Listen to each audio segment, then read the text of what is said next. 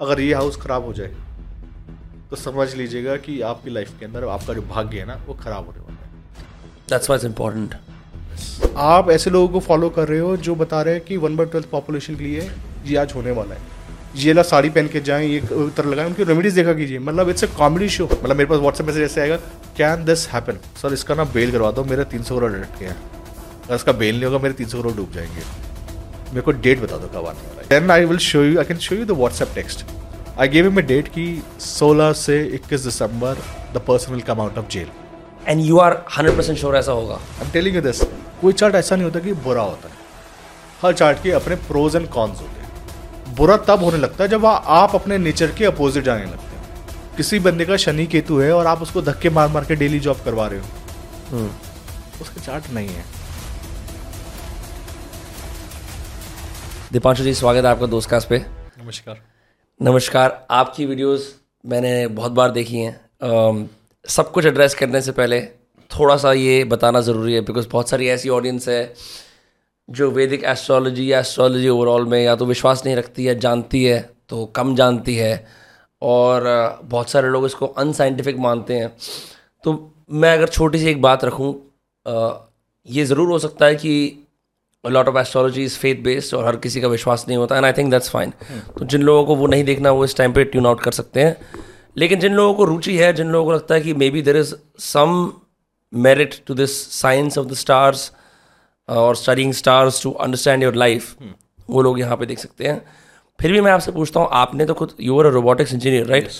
And you became an astrologer which has everything to do with, मतलब star placements, planet placements, भगवानों की बातें, बहुत सारे इंडिया में डेमीगॉड्स जो हैं, ऐसे रिचुअल्स जिसको बहुत सारे लोग बोल सकते हैं कि क्या यह अनसाइंटिफिक चीज़ है, सुपरस्टिशियस चीज़ है।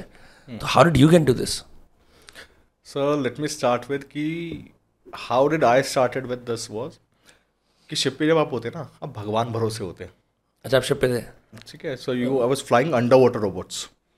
सो पानी के नीचे जाके फ्लाई करना, जब you are on the mercy of sea, you have to have some amount of faith the system is going to work, because you are putting two systems, electrical and mechanical, which are bound to fail in water, into water, and you're hoping that it will work for next 40-50 days, which is impossible thing, right? तो ship के भी अपने rituals होते हैं। Like ship पे चढ़ने से पहले आप शिप को क्या ऑफर करते हैं, शिप पे जाने के बाद आप शिप को क्या, पानी को क्या ऑफर करते हैं। So I used to that because my supervisors used to teach me कि देख, शिप पे आए ना पहली बार, तो किसी के लिए क्या क्या लेकर आए हैं, तो हर किसी के लिए कुछ ना कुछ लेके जाना पड़ता है। कुक के लिए कुछ खाने का लेके जाना पड़ेगा, मैगजीन लेके आना पड़ेगा, किसी के लिए 2 टेराबाइट की हार्ड ड्राइव मूवी से भर के लेके जानी पड़ेगी। ये सब चीज़ें आपको करनी पड़ेंगी, रिचुअल्स है शिप के, करने पड़ते हैं। देन पानी को ऑफर करना। पानी में टॉयलेट करना बहुत आसान है शिप के ऊपर खड़े होकर, और बहुत ईजी भी है। अब इतना बड़ा बाज है 7 फ्लोर्स का, उसमें अगर आपको टॉयलेट आया ना, आपको एक डेक से, क्योंकि हमेशा रोबोटिक्स वाले एक्सट्रीम एंड में होंगे, क्योंकि आपको लॉन्च करना है पानी के नीचे जाने के लिए, वहाँ से अंदर तक जाना करीब आधा घंटे का टाइम लेगा। आप लिफ्ट में जाओगे तब जाके आप टॉयलेट में जा पाओगे। तो बहुत ईजी होता है वहाँ पे आके खड़े होकर टॉयलेट करना। मेरे सुपरवाइजर ने मेरे को एक चीज़ सिखाई, जिस चीज़ से आप जिस पानी से पैसा कमा रहे हो ना, जहाँ से खाना खा रहे हो, वहाँ पे टॉयलेट मत कीजिए, उसमें हमेशा कुछ दीजिए। तो एवरी डे आफ्टर मील एक फ्रूट लेके मैं आता था, प्रार्थना करता था और पानी के अंदर जाता था। ये इसलिए था ताकि हम जब पानी के अंदर हैं, उस टाइम पीरियड पे आपके ऊपर, पता है, आपकी पूरे शिप की लाइफ डिपेंड करती है, क्योंकि आपको दिखाई दे रहा है कि पानी के नीचे क्या हो रहा है। और अगर आपने वहाँ पे गलती कर दी, everyone is going to go down. ये रिचुअल्स वहाँ से स्टार्ट हुए। जब बोलते हैं अनसाइंटिफिक है, मैं बोलता हूँ अनसाइंटिफिक लोग होने चाहिए, और जो लोग नॉन बिलीवर्स हैं वो बहुत ज़रूरी हैं, क्योंकि नॉन बिलीवर्स ना आइडियाज़ देते हैं। जब कोई कहता है ना कि ये काम नहीं करता, मैं कहता हूँ ठीक है, आप बिल्कुल ठीक कह रहे हैं, ये काम नहीं करता, एक काम करते हैं, टेस्ट करके देखते हैं, यंत्र बना के देखते हैं, राग सुन के देखते हैं, योग करके देखते हैं, स्टोन्स पहन के देखते हैं, और अगर नहीं काम करेगा तो I will be with you कि मैं बोलता हूँ काम नहीं करता, इसको चेकआउट करते हैं ना। पर उसमें कितना % प्लेसिबो होता है? आप किसी ने बहुत कन्विक्शन से ये बात बोल दी कि यार आप ये करो, आपकी समस्या हल हो जाएगी, क्योंकि मार्केट में बहुत सारे ऐसे भी लोग बैठे ना कि आप ये कर लो, you do X remedy and Y will happen to you. तो जब कोई कन्विक्शन से बोलता, दूसरे बंदे के अंदर भी फेथ आ जाता है कि हाँ यार उसने कहा है हो जाएगा, राइट? तो इसमें प्लेसिबो का रोल भी तो है। हाँ, प्लेसिबो इफेक्ट आएगा 100%, आप उसको डिनाई कर नहीं सकते, दैट्स ह्यूमन साइकोलॉजी। हाँ, और एक बार इंसान को लगने लगता है कि ये काम होने वाला है, पर प्लेसिबो एक बार काम करेगा, 5 बार काम नहीं करेगा। 5 केसेस में 1+1 2 ना, एक बार होगा, 5 बार नहीं होगा। और मेरे साथ अब प्रॉब्लम क्या है कि मैं तो फेसबुक के ऊपर जब कोई क्वेश्चन पूछता है ना, मैं उसको कंसल्टेशन का वेट नहीं करता, मैं उसको वहीं आंसर देता हूँ, कहता हूँ ये काम इतने दिन में होगा, आप ये काम कर लीजिए।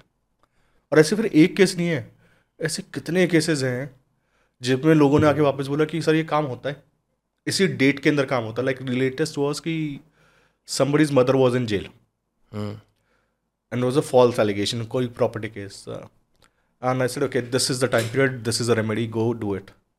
Based on what? मतलब एक तो हो गया कि studying jyotish and the entire gamut of all the things around jyotish, but how can you actually look at the stars और प्लेसमेंट एंड से कि इस ग्रह के हिसाब से अब ये होने वाला है? Okay, so what is the link between real life and planets? So that's purely data science. Data science is you collect certain amount of data and say whenever these conditions happen, market भी, stock market भी इसी conditions पे चलता है कि ये अगर आपको पैरामीटर्स मिल जाए, मार्केट ऊपर जाने वाला है या नीचे जाने वाला है। सिमिलरली स्टार्स के अंदर भी, if you are born with a certain particular planetary placement on a certain degree, this is your life going to be. ये डेटा रिकॉर्ड किया गया कहाँ पे? भरत पराशरा होरा शास्त्र में। ये डेटा रिकॉर्ड कहाँ गया? भृगु संहिता में।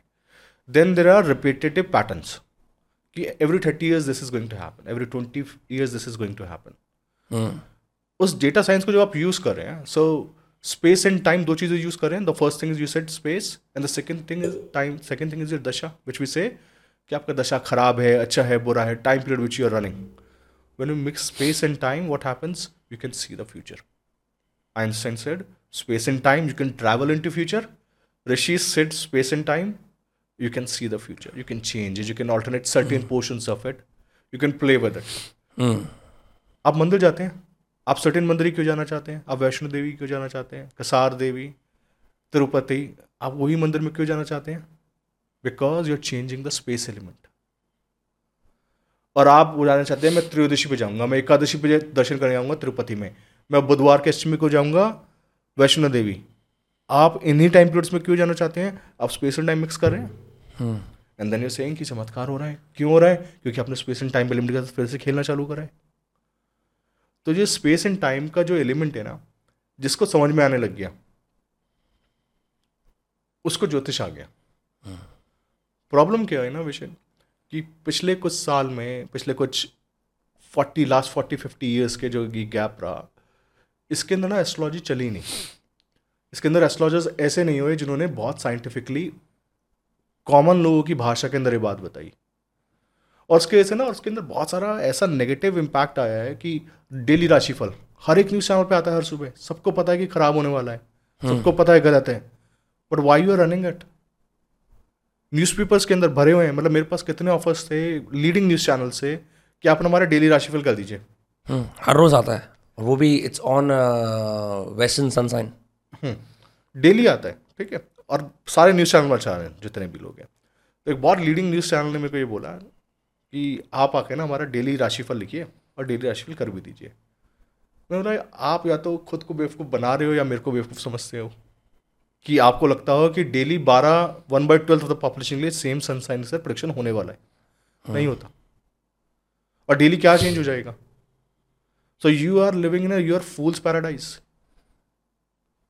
आपको यही नहीं पता कि क्या देना क्या नहीं देना, और अगर आप उसको फॉलो करें आपकी गलती है। तो जो कॉमन लोग हैं, जो कॉमन पब्लिक है, उनके परसेप्शन में ज्योतिष खराब है, और ख़राब रहना भी चाहिए। बिकॉज आप ऐसे लोगों को फॉलो कर रहे हो जो बता रहे हैं कि 1/12 पॉपुलेशन के लिए ये आज होने वाला है, ये ला साड़ी पहन के जाएं, ये उतर लगाएं, उनकी रेमेडीज देखा कीजिए। मतलब इट्स ए कॉमेडी शो। क्रेंज का मास्टर्स हैं वो लोग। और उसके बाद आप कह रहे हैं कि ये हमें करना है, बिकॉज उनको मतलब टीआरपी से है। एक और मेरी स्टूडेंट है, तो जो न्यूज़ चैनल पे हुआ था ना कि 11 ज्योतिषियों ने करी भविष्यवाणी, तो उनमें से एक दो जो हैं वो मेरे स्टूडेंट्स हैं। तो वो मेरे ऑफिस में आई, उन्होंने बोला कि सर जान पहचान बहुत है, सब कुछ हो रहा है, लेकिन ना मज़ा नहीं आ रहा। मैं बोला आप मज़ा लेने वाले काम भी नहीं कर रहे।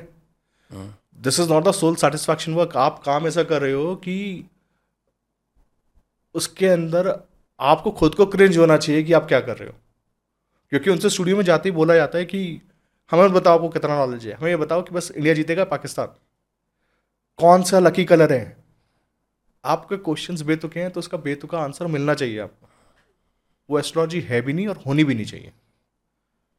तो आपको जो क्वेश्चन है ना, ये जो प्लेसिबो इफेक्ट्स वाले वो लोग हैं, ये हटने चाहिए। फेयर। राजाओं के टाइम से एस्ट्रोलॉजी चलता आ रहा है इंडिया के अंदर भी, और कल्चर्स में आई डोंट नो कितना प्रोमिनेंट हुआ। आई नो चाइनीज़ लोग भी किसी प्रकार के एस्ट्रोलॉजी प्रैक्टिस करते हैं। Just out of curiosity, why did it never go into the west? So west has their own astrologers, Alan Leo. नहीं, पर उनका बहुत बाद में आया ना, एज इन लाइक हमारे यहाँ पे शायद ये परंपरा बहुत पुरानी है। From them it caught on later on, and I wondering because उनकी साइंटिफिक टेम्परामेंट ज़्यादा थी, they were like quick to dismiss that. जो ओल्ड क्रिश्चियनिटी थी उसके अंदर astrologers were playing a very prominent role. ऐसा नहीं है कि वहाँ पे नहीं था, बट क्या होता है कि जब किसी सोसाइटी के अंदर फैनेटिक्स आ जाते हैं, वो बोलते हैं काम नहीं करेगा। और ऐसा सिर्फ क्रिश्चियनिटी के साथ नहीं है, ऐसे बहुत सारे और रिलीजन्स के साथ भी है जो बोला कि इसको हटा दीजिए, इसके अंदर से ज्योतिष हटाइए। बिकॉज ज्योतिष आते ही ना, ज्योतिष आपको लिबरेशन दे रहा है और ये आपको ना गिल्ट से मुक्त कर रहा है। जो भी चीज़ धर्म के लिए खतरा बनने लग जाती है वो उसको वहाँ से हटा देते हैं। जो भी चीज़ उनके कंट्रोल से बाहर आने लगती है उनको हटाया जाता है, और ये किसी भी रिलीजन का पार्ट है। हेरेटिक्स बोलते हैं उन्हें। हेरिटिक्स, फैनेटिज्म, हाँ, पेगन्स जैसे ये अलग अलग बाहर जा रहे हैं। हाँ, तो वो सारे के सारे लोग हटा दिए जाते हैं। और ऐसा नहीं है क्रिश्चियनिटी में नहीं था, क्रिश्चियनिटी में था, बट उनको हटाया गया। यहाँ तक कि वहाँ पे जो इंग्लैंड है उसके अंदर सज़ा थी कि आप अगर रीडिंग कर रहे हैं तो आपको सज़ा दी जाएगी।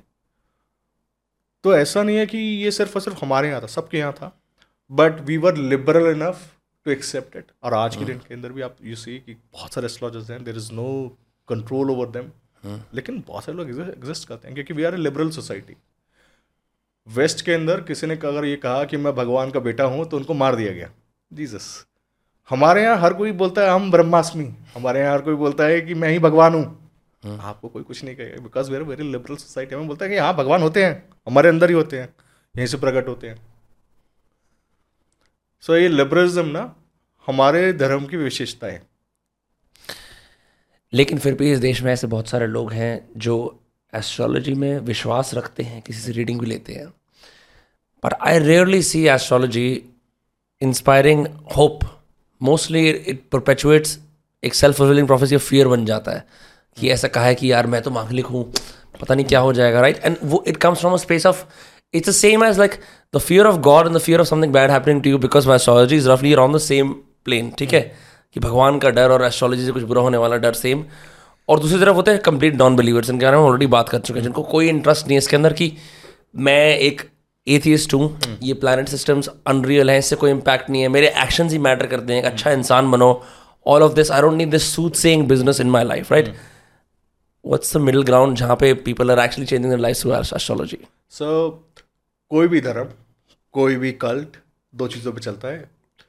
एक है ग्लानि कि आप पापी हैं, दुष्ट हैं, दुरात्मा हैं, और उसके साथ है डर कि आप मांगलिक हैं, आप मरने वाले हैं, आपके साथ ऐसा होने वाला है, आप गरीब होने वाले हैं। All these things comes in because किसी को कुछ बेचना। अगर आप पापी नहीं है तो पंडित जी खराब है। पंडित जी की जरूरत नहीं ना, अगर आप पापी और दुरात्मा नहीं है, आपके अंदर का वो बाहर ही नहीं आ रहा, वो लिबरेशन नहीं दे रहे। तो धर्म का या किसी भी नॉलेज का जो पहला पार्ट है, और वे डे वन से सबको बोलते हैं कि नॉलेज आपको लिबरेट करनी चाहिए। वो आपको इतनी खुशी देनी चाहिए, आपको लगना चाहिए कि मैं मुक्त हो गया हूँ सारे द्वंद्व से। ज्योतिष का काम आपको द्वंद्व से मुक्ति देना था, उसका काम आपको मांगलिक से डराना नहीं था। तो जब मैं बोलता हूँ मैच मेकिंग के चार्ट्स पे, जो कि एक पर्टिकुलर सब्जेक्ट में बहुत प्रोमिनेंटली मैंने रेज किया कि आपको मैच मेकिंग इस तरीके से करनी चाहिए। ये जो ओल्ड आप मिनी माइन्यू खेल रहे हैं 32 गुण मिला के, वो चलने वाला नहीं है। क्योंकि अगर आप उससे मिला के अगर कर रहे थे तो ऐसे लोग हैं जिनके 31 गुण मिलते हैं और डिवोर्स होता है। करेक्ट, ठीक है? क्योंकि आप क्या खेल रहे हैं, आप एक टेबल है, वो किसी को भी दे दूंगा ना, मैं वो बच्चे को भी दे दूंगा, उसको सिखाऊंगा देखो इसको यहाँ से मैच करना, इसको यहाँ से मैच करना, कैलकुलेशन करना, और इतने गुण मिल जाएंगे। That is particularly throwing dice, eeny meeny माइनी मो, कितने गुण मिले हैं और अब मेरे को शादी करनी चाहिए नहीं करनी चाहिए. It's a completely bogus system. You are making fool of yourself कि आपने ना तो ऋग्वेद पढ़ा. ऋग्वेद बोलता है 10 कोस दूर की लड़की हो या लड़का हो, 10 पीढ़ी छोड़ी हो, जेनेटिक्स, कि ना 10 फैमिली इधर हो ना 10 फैमिली उधर हो, और जाके शादी कर लीजिए. आप उसको तो मान ही नहीं रहे. आपने ऋग्वेद पढ़ा ही नहीं है, ना आपको उसका टेम्परामेंट पता है. आपने तो ये गुण वाला खेल खेलना था क्योंकि this is easy system for you. कोई पढ़ा भी नहीं रहा, परेशानी ये है. आपने जितने भी इंस्टीट्यूशन जो पढ़ा सकते थे उनको किसी ना किसी तरीके से पैरालाइज कर दिया है, उसके अंदर आपने ध्यान दिया नहीं. ठीक है, तो इसलिए आपको ये पंडित जी डरा रहे हैं. इसलिए आपको बहुत से एस्ट्रोलॉजर्स बोल रहे हैं आप मांगलिक हैं, आपका तो सब काम खराब है, शादी नहीं कर सकते.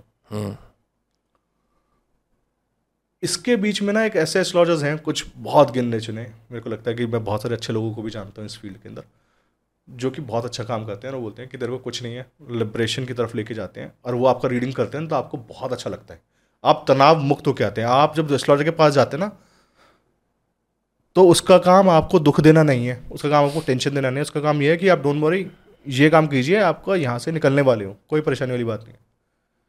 लेकिन परेशानी क्या है कि जब आप आधा नॉलेज होता है ना, आप पढ़ लेते हैं न्यूज़पेपर के अंदर, आदि किताब के अंदर, उसका इंटरप्रिटेशन आपको नहीं मालूम है प्रॉपरली, तब प्रॉब्लम होता है. क्योंकि आपने गुरु से सीखा नहीं, इंटरप्रिटेशंस आपको आए नहीं. फिर आप बोलते हैं कि मेरा तो अष्टमेश है, द्वादश है, मैं इसका स्टोन कैसे पहनूं, इसको पहनने से होता है, नीलम पहनने से लोग मर जाते हैं, राजा रंग को बन जाता है. You don't know anything about jyotish. आप अपने आप को बेवकूफ बना रहे हैं. और कोई भी नॉलेज जो आपको ग्लानि दे रही हो, दुख दे रही हो, शोक दे रही हो, वो नॉलेज नहीं है. वो पैसा कमाने का जरिया हो सकती है, लेकिन वो नॉलेज नहीं है. तो फिर what is the real merit of astrology? Why do it in the first place? Why study it? Why go to an astrologer in the first place? So दो अलग क्वेश्चंस हैं कि ज्योतिष कैसे क्यों जाना है पहली चीज़, और पढ़ाई क्यों करनी है. आयुर्वेद और ज्योतिष, ये दो ऐसी चीज़ें हैं जो बोलता हूँ हर एक किसी को आनी चाहिए, एटलीस्ट अपने लायक आनी चाहिए, अपनी प्रॉब्लम सॉल्व करने के लिए. बिकॉज जब आपको नॉलेज होती है ना, you sleep with such a peaceful mind कि आपको पता है, एक ब्रॉड अंडरस्टैंडिंग है कि कल क्या होना है, मेरा एज कितना है, मेरा लाइफ का पैटर्न क्या होने वाला है, और इस टाइम पे ये होगा. एक बहुत ब्रॉड अंडरस्टैंडिंग. लाइफ बोरिंग नहीं हो जाएगी फिर अगर मुझे सब कुछ पता है क्या होने वाला है? एक ब्रॉड अंडरस्टैंडिंग रहती है, but this gives you lot of peace. आपके अंदर बहुत पीस भी आता है. सेकेंडली, जब आप एस्ट्रोलॉजर के पास जा रहे हैं, और पता है ये लिबरेटिंग है बहुत ज़्यादा. इमेजिन दिस कि आपको ये पता ना कि यार going to go through this phase for this much of time period, अच्छा या बुरा, और उसके बाद खत्म हो जाएगा. फिर आपको फ़र्क नहीं पड़ेगा. फिर आप बोलेंगे हाँ ठीक है, अच्छा वक्त आया, बुरा वक्त भी आएगा, बुरा वक्त आया, अच्छा वक्त भी आएगा. यही लिबरेशन है. क्योंकि अगर आपको ज्योतिष से कुछ और एक्सपेक्टेशन हो, मत कीजिएगा. और बुरे वक्त में क्या करना है ये आपको पता होना चाहिए. आपको पता है कि मेरा ये प्लांट यहाँ पे ट्रांजिट करने वाला है, मेरे को रिटायरमेंट फंड में अब पैसा डालना है, मेरी जॉब जाने वाली है, मेरे को आराम से बैठना है. बहुत सारे लोग तो ऐसे बोलेंगे यार किस चक्कर में लगे हुए हो, मतलब और देश के लोग हैं जो तो अपनी ज़िंदगी जीते हैं बस, they just deal with life, they don't use astrology. तो deal with life is fine, ठीक है, आप करिए डील, लेकिन डील करने के लिए भी तो आपको मोटिवेशन चाहिए, डील करने के लिए भी तो आपको नॉलेज चाहिए. जब आप एस्ट्रोलॉजर के पास जा रहे हैं तो आप क्या लेके जा रहे हैं? प्रॉब्लम्स. और प्रॉब्लम्स को एस्ट्रोलॉजर क्या बोलेगा कि डोंट वरी, ये इतना टाइम पीरियड और है, आपने टाइम निकालिए ना, इतना टाइम पीरियड और है, यहाँ से क्या ठीक हो जाएगा. That one line will give you sense of satisfaction. लेकिन ना इसलिए डिवोर्स रेट्स, सुसाइड रेट्स कम हो जाते हैं. पता है मेरे पास कितने मेल्स आते हैं, like just there was a mail कि वो लड़की 18 साल से बीमार थी, कोई ऐसी बीमारी नहीं थी जिसको नहीं थी, दिन में 32 गोलियां खा रही थी. एक कंसल्टेशन ने, अगर उसका ब्रदर ही मेरे को ये लिख के भेजता है कि sir I just want to touch your feet, कि मेरी बहन ना, मैंने उसको जिंदगी में पहली बार हंसते देखा है इतने सालों बाद. So that is my award, that is my reward for me. क्योंकि एक कंसल्टेशन में अगर हम ये मैनेज कर पा रहे हैं. So what do you do? कुछ भी नहीं, कंसल्टेशन, बहुत सिंपल सा consultation. That was a Ayurvedic. What we have done is, हमने ज्योतिष और आयुर्वेद को मिला दिया है.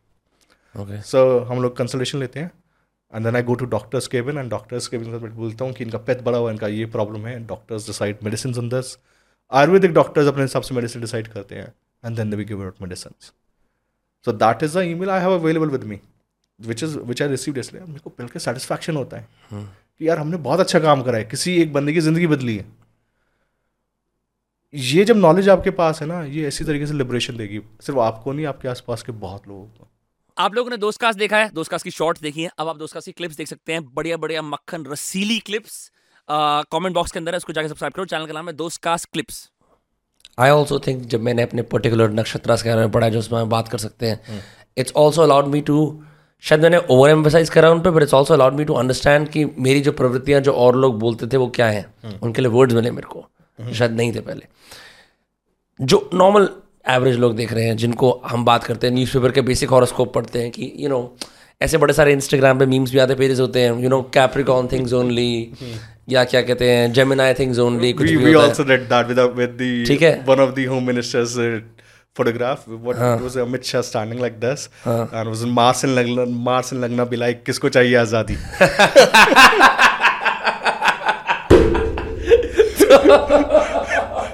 So that was one of the meme series we did with different plans, and that was funny.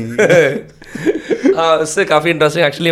We can also get into some of the politicians and their specific planets, but mostly लोगों के अंदर ये misperception है. मैं भी कुछ साल तक, मतलब मुझे लगा कि वेस्टर्न एस्ट्रोलॉजी के हिसाब से, मेरा बर्थडे जनवरी 7 को आता है, भाई मैं कैप्रिकॉर्न पैदा हो गया. तो इतने साल मैंने अपनी पर्सनालिटी बना ली कैप्रिकॉर्न की, कैप्रिकॉर्न चीज़ें पढ़ रहा हूँ, अच्छा ऐसे, and I couldn't agree with some of those things, you know, and I started superimposing what I was reading onto my personality so much because I was so obsessed.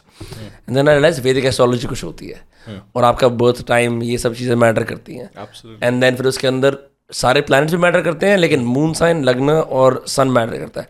तो for the sake of everyone else, could you explain to people like what is say Western astrology versus Vedic astrology, उन दोनों में फ़र्क क्या होता है, ताकि अगर लोगों को चार्ट भी बनवाना हो किसी से, they go to Vedic astrologer and have a more comprehensive understanding. So सूर्य एक राशि में 30 दिन रहता है.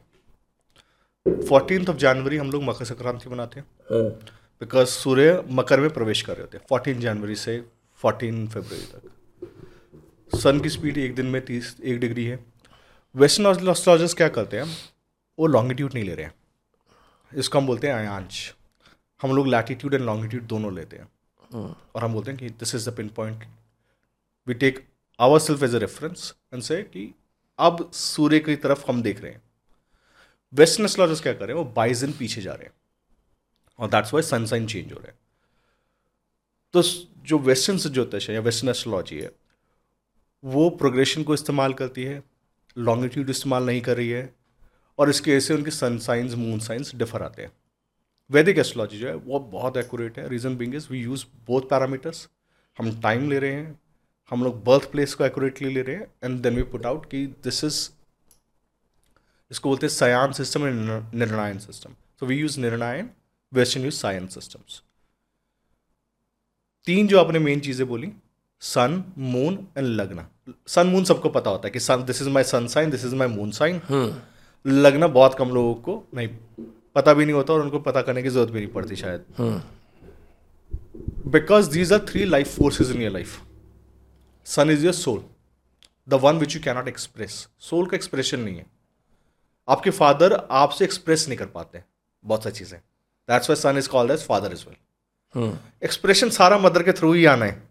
फादर मदर को बोलेंगे और मदर ही आपको एक्सप्रेस करके बताएंगी ये तुमने गलत कर दिया है. So moon is your expression.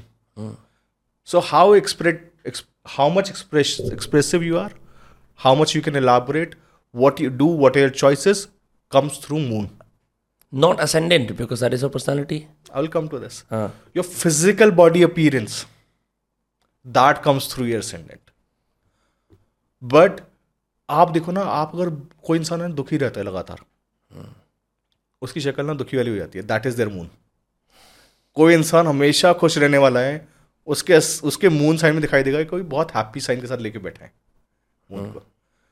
Because moon है आपकी भाषा है, मून आपका बॉडी लैंग्वेज है, मून आपके सारे एक्सप्रेशन, आपके कपड़े पहनने का तरीका, आपके लाइफ चॉइसेस, कितना क्विकली डिसीजन मेकिंग में जाओगे, कैसे लोगों से मिलोगे, बॉडी कैसी भी हो, आपका मून डिपेंड करता है कि मून का एक्सप्रेशन क्या दे रहा है. It is the most critical planet then. Yes, it's the most absorbent planet as well, क्योंकि क्विकली एब्जॉर्ब करता है moon, And that is why we get influenced by so many people, and that is also because all the dashas are also based on moon. जब आप moon जिस नक्षत्र में होता है वहां से दशा चालू हो जाती है, and that's how you get the dasha sequence as well. So when it comes to sun के बारे में थोड़ी सी दोबारा से आपसे बात करना चाहता हूँ. आपने बोला sun is your soul that you have difficulty expressing, right? So मतलब अगर वो सोल वाली बात है और वो father and all of that है, then in comparison to the lagna और the moon, what is the role of the sun? क्योंकि यहाँ तो हमने सन को सेकेंडरी कर दिया और मून को ऊपर कर दिया है. मतलब इट्स ऑलमोस्ट लाइक हम मैट्रियार्कल बना दिया इसको, और वो जो you know what I mean, right? So moon को एक्सप्रेशन चाहिए, लेकिन मून का एक्सप्रेशन आएगा कहाँ से? मून की ताकत आती कहाँ से है? सूर्य से. ठीक है, लेकिन सूर्य एक्सप्रेसिव नहीं है, और इसलिए ना बहुत सारे लोग परेशान रहते हैं क्योंकि उनके सन और मून के बीच का द्वंद्व है, आत्मा और मन के बीच का द्वंद्व. सोल को चाहिए कि मेरे को शांति दो, सोल ने कम्युनिकेट किया मन को, लेकिन मन बोलता है कि ठीक है शांति तो मिलेगी, लेकिन ना बर्गर खा के मिलने वाली है. तो बार बार ना सोल को भटकाता है, इधर लेके जाता है उधर लेके जाता है. लेकिन अगर सन पावरफुल हो जाता है किसी के चार्ट में, तो these people control moon. These people से नहीं, बर्गर नहीं खाना आज, खिचड़ी खाएंगे, राग सुनेंगे और मस्ती में सोएंगे. And is there merit to having a stronger sun than a moon? Yes, always. It's important. It's important to have that. The communication between sun and moon is good, and that is why moon can also become malefic in your chart. When there's a Purnamashi, right? So Purnamashi is sun and moon are completely opposite. You can see the complete moon. That is the day when the sea tides are extremely high. That is the day when people are very expressive towards their fundamentals. कि मेरे को ये नहीं मिला, मेरे को ये नहीं हुआ, उस दिन सबसे ज़्यादा लड़ाइयाँ होंगी क्योंकि पूर्णमासी है, उस दिन ही ऐसा है.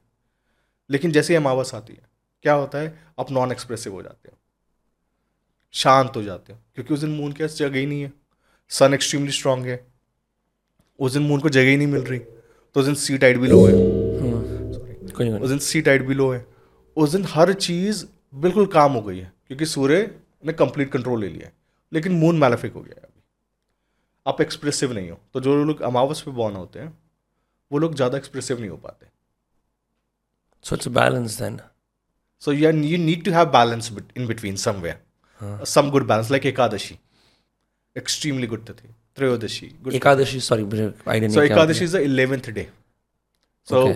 Of the moon cycle. Of the moon cycle. So there are 15 days in the moon cycle, the 11th day, which is the tithi of harmony.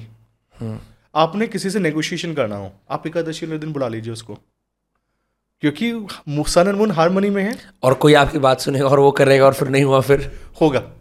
That's the beauty of a tithi. आपने लड़ना है, आपको षष्ठी तिथि यूज करनी चाहिए. आपने job छुड़वानी है किसी को, त्रयोदशी चाहिए. ठीक है. So there every day every tithi has a certain task you can do. But is it that अगर आप इसको लेके अपनी जिंदगी पे आधारित करते हो, is that not a very strange way to live, because it just completely changes your life? I mean, it depends on how much astrology you want to live, add to your life, right? So एक minister है कर्नाटका में, ठीक है, is very obsessive regarding the ज्योतिष. तो उनका एक problem आया, मैंने बोला ठीक है आप ये कीजिए, will see through it, and that was solved. तो उन्होंने बोला कि मेरे को ना आपको सैलरी पे रखना है, every month I will give you salary, but मेरे को डेली बताओ कि मेरे को कपड़ा कौन सा पहनना है, ये कौन सा पहनना है, स्टोन कौन सा डेली का है. एंड आई सेड नहीं, ये मैं डेली मैं कर ही नहीं सकता, because it's a boring work. Secondly this is not how you can live your life. और वहाँ से ना उन्होंने उनके पास परेशानी किया कि वो जिस भी एस्ट्रोलॉजर को हायर करते हैं वो उनको अच्छा चूना लगाता है, 25-30 लाख रुपए का करके, फिर वो बोलते हैं कि इसने मेरे को चूना लगाया. And I have never charge that person till it, because मेरे को जरूरत भी नहीं पड़ी, और मेरे को लगता है बहुत छोटे से काम है कि कुछ पूछ लिया, मेरे चैनल का लोगो बना दो, हमारा गोल्ड माइन्स आ रहा है उसका ये बना दो, हेडिंग लिख दो. तो मेरे लिए लगता है बहुत छोटे से काम है, मेरे लिए बैठ के 10 मिनट में कर दूंगा. लेकिन इनको ऐसे बंदा चाहिए कि आप ना शेर और हाथी की पूंछ का बाल ना अपने हाथ में पहनो. I am telling you, this is, I am serious, this is the remedy. Gaj Kesari योग उन्होंने पहना है हाथ के अंदर. फिर क्या हो गया उससे? I don't know, may be that astrologer knows. ठीक है, but I am telling you this is the level people go to achieve certain things. एक पर्टिकुलर बैलेंस है चार्ट का, आप उसके ऊपर नहीं जा पाओगे, आपको ध्यान रखना है. ओके. ठीक है, आपके चार्ट में एक पर्टिकुलर प्लांट ने अगर एबिलिटी या लिमिटेशन डाला हुआ है, आप उसको क्रॉस नहीं कर पाएंगे। आप अपनी लाइफ के जिस दिन ये समझ जाएंगे ना, उस दिन आपको ज्योतिष सुकून नहीं लग जाएगा। प्रॉब्लम क्या है, आपकी डिजायर्स बहुत ज़्यादा है। आपने बोला ना कि मेरे को डेली ज्योतिष कितना यूज़ करना है, उतना ही यूज़ करना है जितना में आप खुशी से, लिबरेशन से जी पाएँ। जब ज्योतिष आपको बंधन देने लग जाए, जब आपको ये लगने लग जाए कि मैं इतने बजे नहीं निकलूंगा, इतने बजे निकलूंगा, और टाइम मीटिंग का कुछ और है, तब आपको समझ लेना चाहिए कि ये ज्योतिष ना अब बंधन बन रहा है। लिबरेशन का ज्ञान मुक्ति देता है। जब वो मुक्ति की जगह आपको बंधन डालने लग जाए, तब आप छोड़ दीजिए। वो लाइन है, और ये बहुत क्रिटिकल लाइन है, बहुत लोगों को समझ में नहीं आती। बहुत लोग क्रॉस कर देते हैं। हाँ, मैंने बताया आपको बहुत, क्योंकि जस्ट बिकॉज आपके पास पैसा है, आपको लग रहा है कि आपको डेली कपड़े पहनने से लेकर हर चीज़ में ज्योतिष चाहिए, मत करिए। आपको कुछ चीज़ें ईश्वर पे छोड़नी पड़ेंगी। मैं ये लाइन कई बार खुद क्रॉस कर चुका हूँ, मेरे को पता है it doesn't end well, not with this, but obsessively एक पर्टिकुलर प्लैनेट आ गया है उसके अंदर, तो उसके बारे में बार बार रीड करना without context of the chart, I found that's not very helpful, because it just confusion increase करता है। फिर आप उस एक छोटे से उसको एक टेक्स्ट जनरेटेड जो कहीं लिखा होगा किसी वेबसाइट पे किसी बंदे ने, उसको आप अपनी जिंदगी पे एक्सट्रैपोलेट करते हो, that's kind of dangerous, which also adds to the fact this entire field needs to be studied and extrapolated, and जो इसके एजुकेटर्स हैं वो ऐसे होने चाहिए, उन पर एक रिस्पॉन्सिबिलिटी है कि आप सही तरीके से करो। क्योंकि हमारे जैसे लोग जिनको थोड़ा सा इंटरेस्ट आया, या और लोग हैं थोड़े जो पढ़े लिखे भी नहीं है, वो अपनी पूरी जिंदगी आधारित कर रहे हैं इसके ऊपर, और जो बंदे ने वो वेबसाइट पे लिखा है जिसका एसईओ करके ऊपर आ गया है, यू डोंट नो कितना सच्चा है नहीं है। नहीं, बिल्कुल ठीक। तो ये जो प्रॉब्लम है ना एजुकेटर्स के साथ, मैं स्टूडेंट्स को इसलिए बोलता हूँ कि देखो, तुमको जो मैं पढ़ा रहा हूँ वो तुमको ना खुद प्रैक्टिकल करके देखना है। मैं आपको कोई भी रेमेडी तब तक नहीं देता जब तक मैं खुद पे ट्राई नहीं कर लेता। कई बार मैं अगर आपको बोल रहा हूँ कि सीधे से पर्टिकुलर स्टोन, जिनको नहीं पता, कि मैंने नीलम का एग्जाम्पल दिया, नीलम बहुत फेमस स्टोन है, और उसके बारे में एक अफवाह फैली हुई है कि इसको पहनने से ना या तो राजा रंक या रंक राजा बनता है। ऐसा नहीं है, ऐसा है ही नहीं। लेकिन वो अफवाह मेरे को नहीं पता कहाँ से फैली, किस तरीके से फैलाई गई, शायद उसका हाइप बनाएगा किसी टाइम पीरियड पे, लेकिन जब तक आप खुद पहन के नहीं देखोगे, आपको कैसे पता कि ये करता या नहीं करता। तो एक ना पर्टिकुलर एस्ट्रोलॉजर थी, और वो एक पर्टिकुलर फैमिली को गाइडेंस देती हैं, बहुत अच्छी एस्ट्रोलॉजर। तो मैंने उनको बोला कि आप ना नीलम पहनिए, आपको ज़रूरत है। ये है लास्ट ईयर की बात। तो उन्होंने मेरे को बोला कि दीपांशु जी, मेरा तो ये स्टोन, मेरा प्लांट ऐसा है, जो लाइक यू सेड, मेरा 8th हाउस में है और ये ऐसा है। मैंने कहा सही, या तो मेरी बात मान लीजिए या अपनी कर लेना, यू वियर इट। उन्होंने एक बार पहना एंड सेड कि अरे ये तो कमाल है, कमाल करता है ये स्टोन। मैंने कहा मुझे पता है कमाल करता है। मैंने कहा काम करो, दो पहन लो, एंड शी वियर 2। तो अभी एक बार जब वो करके देख लेता है ना इंसान, फिर वो बोलता है कि हाँ अब मेरे को डर नहीं है, क्योंकि मैंने देख लिया इसका रिजल्ट क्या है। लेकिन जब तक आप खुद प्रैक्टिकली नहीं करोगे, आपने राग खुद सुन के नहीं देखे, आपको ये नहीं पता राग दरबारी कर क्या रहा है, आपको ये नहीं पता यंत्र क्या कर रहा है, आपको ये नहीं पता कि स्टोन पहनने से होता क्या है, आप किसी को कैसे बता पाओगे? इट्स लाइक मैंने ऑपरेशन तो करके देखा नहीं आज तक, अपना नहीं करके देखा, तुम्हारा करके देखूंगा कि तुमको क्या रिजल्ट आता है। ये नहीं करना चाहिए। खुद पे पहले बहुत सारे एक्सपेरिमेंट्स कर लीजिए, ट्रायल करके देखिए बहुत सी चीज़ों पे। बहुत सारी चीज़ें अच्छी जाएंगी, बहुत सारी चीज़ें फेल होती हैं और बुरे तरीके से बैकफायर होते हैं, लेकिन उससे आपको ये पता चलता है कि अच्छा इसका रिजल्ट ना यहाँ आता है, then you are very confident कि ये कर लो, इसका रिजल्ट ये है। बहुत सारे लोग कॉमन पार्लेंस में पिक्चरों में दिखाते हैं या जोक्स में बोलते हैं कैजुअली, पानी और वो कर देना प्लीज़। बहुत सारे लोग कॉमन पार्लेंस में बोलते हैं यार मेरा ना शनि का वक्त चल रहा है। अब जैसे अक्सर एक सुनते हैं कि यार मेरा शनि चल रहा है, शनि भारी है, ठीक है, इस तरह की बात करते हैं। मैं 7.5 है वो अभी हमने पेंट वो वॉल्स ब्लैक पेंट कर दी, लेकिन यहाँ पे ना मैंने इंदिरा ऑन एरावत वो कि मेरा मून ज्येष्ठा है, वो शनि की काफ़ी सारे वो लगा रखे थे मैंने, ठीक है। तो I was very intrigued by Saturn as a god, then all his backstories, you know, his fights with his father, whatever. And then the more I studied Saturn, the more I started enjoying it's actually one of the most mysterious, interesting planets that eventually makes you a king like no one else. Yet, India में लोग मतलब राहु और केतु पे आते ही हैं, लेकिन Saturn से इतना डरते हैं कि शनि चल रहा है, अब क्या होगा पता नहीं, ऐसे सम काइंड ऑफ इविल आए. Let me give you very wonderful example of this. Ship पे ना दो तरीके के लोग आते हैं. एक वो जो ऐश करने के लिए आते हैं, वो कहते हैं कि बस वेकेशन की तरह गुजारने 28 दिन और चला जाना है. दूसरे सुपरवाइजर्स आते हैं, वो कहते हैं कि उनके नाम सुनते ही पूरा शिप कांपता है. वो कहते हैं कि यार ये आ रहा है ना, ये काम बहुत करवाएगा. तो कहते हैं शनि आ रहा है, बस यही शनि है. अगर आप काम करने से डरते हो, शनि का काम है आपको प्रेशर देके आपको हीरा बनाएगा. आपसे अगर काम नहीं हो रहा, ये आपकी गलती है. आप अगर ऊपर नहीं जाना चाहते, ये आपका ट्रबल है. आप अगर प्रेशर झेलना नहीं जानते, ये आपका ट्रबल है. आप जिस दिन ये बोलते हो कि हाँ मेहनत करनी है ना, इसी काम के लिए आए हैं यहाँ पे, मेहनत ही करेंगे सुबह से लेकर शाम तक, साटन आपको तंग करना बंद कर देता है. उस दिन परेशानी उन नालायक बच्चों को है जो ये कह रहे हैं मैं शनि का टाइम पीरियड चल रहा है, जो मेहनत करना नहीं जानते. आपको इतना रगड़वाएगा, आपको ये लगेगा कि सुबह से लेकर शाम तक बैठने का टाइम नहीं मिलता. लेकिन जब वो टाइम चला जाएगा ना, आपको रियलाइज़ होगा कि उसने आपको क्या दिया है. एक सिस्टम था पैंथर 903. ये सिस्टम इतना पुराना था कि इसकी ड्राइंग्स के लिए हम ईमेल करते थे यूके में, तो बोलते थे कि ये म्यूज़ियम में रख दो, ये सिस्टम पता नहीं क्यों चला रहे हो तुम लोग, ये अबू धाबी की बात है. क्योंकि इस सिस्टम की ड्राइंग्स नहीं थे, इस सिस्टम के अंदर सब कुछ बाईपास था. और ये सिस्टम ना मतलब इसको खोलने और हर एक दिन में 2 बार खोलना ही खोलना है, और सऊदी की गर्मी के अंदर. तो इसके ऊपर 2 ही सुपरवाइजर्स जाते थे, एक मैं था और एक और था. हम लोग इसके परमानेंट सुपरवाइजर्स थे बैक टू बैक. इस सिस्टम ने मेरे को 4 साल ऐसे तंग करके रखा, और मैं इसके साथ डेली आके बात करता था, क्योंकि मेरे एक इटालियन सुपरवाइजर थे. उन्होंने मेरे को सिखाया कि देख सिस्टम ना बीवी की तरह होता है, इससे डेली सुबह आके बात करनी चाहिए चाय बैठ के. तो मैं कॉफ़ी बना के लेके आता था और सिस्टम के साथ बैठता था सबमरीन के ऊपर, और मैं उससे पूछता था और क्या हाल है, आज क्या चल रहा है, आज हम दोनों काम करेंगे या नहीं करेंगे. उसके साथ बहुत प्यार से बात करनी पड़ती थी, और वो मान भी जाती थी कई बार, किसी दिन बहुत तंग नहीं करती थी.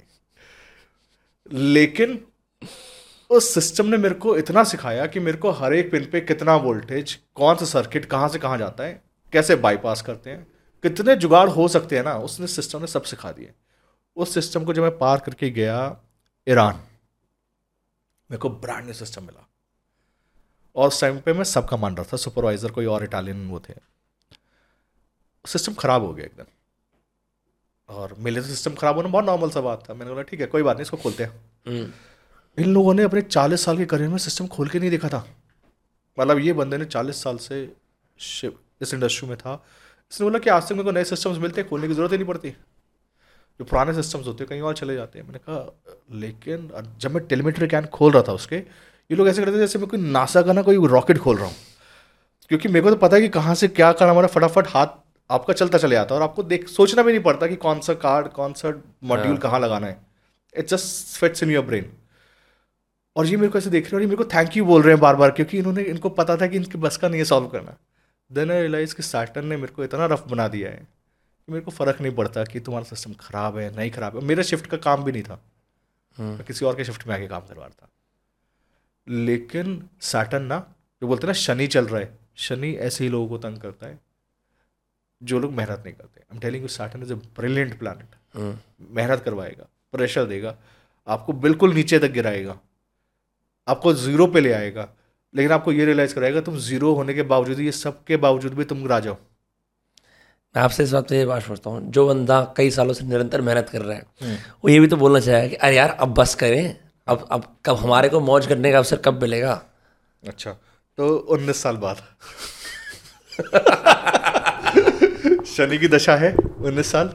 हाँ, अगर आपकी महादशा चालू हो गई है, या 7.5 अभी तो हमारी शुरू भी नहीं हुई है, या 7.5 साल की दशा वो 7.5 चालू हो गई है, या कंटक आ गया 2.5 साल, दुखी करवाता है. लेकिन पता है सारा स्टेटस शनि देता है. शनि का एक प्रिंसिपल बोलता हूँ कि शनि अगर 7वें घर से जाए, हाँ, सबसे बड़ी गाड़ी और सबसे बड़ा घर दिलवाता है. ये सिर्फ सैटर्न दिलवा सकता है, कोई और प्लैनेट की बस के नहीं है ये दिलवा दे. स्टेटस का जो सूर्य सिर्फ फेम दे सकता है, स्टेटस सैटर्न ही देता है. और स्टेटस को ऊपर करने के लिए work has to be done. मतलब बहुत सिंपल सा प्रिंसिपल है कि प्रेशर देगा, क्यों आपका स्टेटस बढ़वा रहा है. तो इसलिए घबराइए मत सैटर्न से. ये जो मेथ है ना सैटर्न का, ये लोगों के दिमाग से आना चाहिए, चाहे वो किसी भी हाउस में हो आपके चार्ट के, किसी भी हाउस में। सैटर्न अपने तरीके से ब्लेस करता है हर एक प्लांट, मैं कह रहा हूँ हर एक प्लांट ना अपने तरीके से ब्लेस करता है। डेबिलिटेड हो जाएगा, सबसे खराब क्या होगा, डेबिलिटेड हो जाएगा। डेबिलिटेड का मतलब फॉर नॉर्मल लोग अर्थात क्या होता है डेबिलिटेड? कि वो एक ऐसी जगह पे बैठा है जहाँ पे वो खुश नहीं है। सैटर्न बूढ़ा ग्रह है, आराम से चलता है, तो इसलिए तुला के अंदर उच्च का माना जाता है, जहाँ पे आकाश के अंदर बहुत ठंडी तरंगे हैं। ठंडा ग्रह ठंडी जगह पे है। ठंडे ग्रह को गर्म जगह में डालोगे क्या होगा, दुखी हो जाएगा, और वो क्या करेगा, जल्दबाजी बचाएगा। तो जिसका शनि नीच का भी हो जाए, गर्म जगह पे भी चल रहा है, उस टाइम पे भी क्या करवाएगा, आपको हमेशा ऐसी जगह पे भेजेगा, ऐसी पोस्टिंग पे जहाँ पे कुछ भी नहीं होगा, ग्राउंड जीरो से आपको बोलेगा यहाँ से चालू कीजिए। इससे ज़्यादा बुरा तो कुछ नहीं होगा। वहाँ पे आप ये सोच लीजिए मेरी किस्मत में यही लिखा है, वहाँ से काम करना चालू कीजिए। सैटर्न ब्लेस करता है। सैटर्न है ही ऐसा ना, आपको एक पर्टिकुलर काम के लिए चुना गया है, वो शनि चुनता है काम। आप उसको जब एक्सेप्ट कर लेते हैं ना कि ये काम मेरा है, सबसे बुरा काम जो आप करने की कोशिश कर लेते हैं, सैटर्न सबसे अच्छा काम दिलवाता है। It's the planet of work, it's your vocation. It's your vocation. अच्छा आप बताइए सबसे बुरा काम क्या होता होगा, मतलब सबसे जो खराब काम है शिप पे वो है अपने ऑयल फिल्टर्स क्लीन करना। उससे भी ज़्यादा खराब है।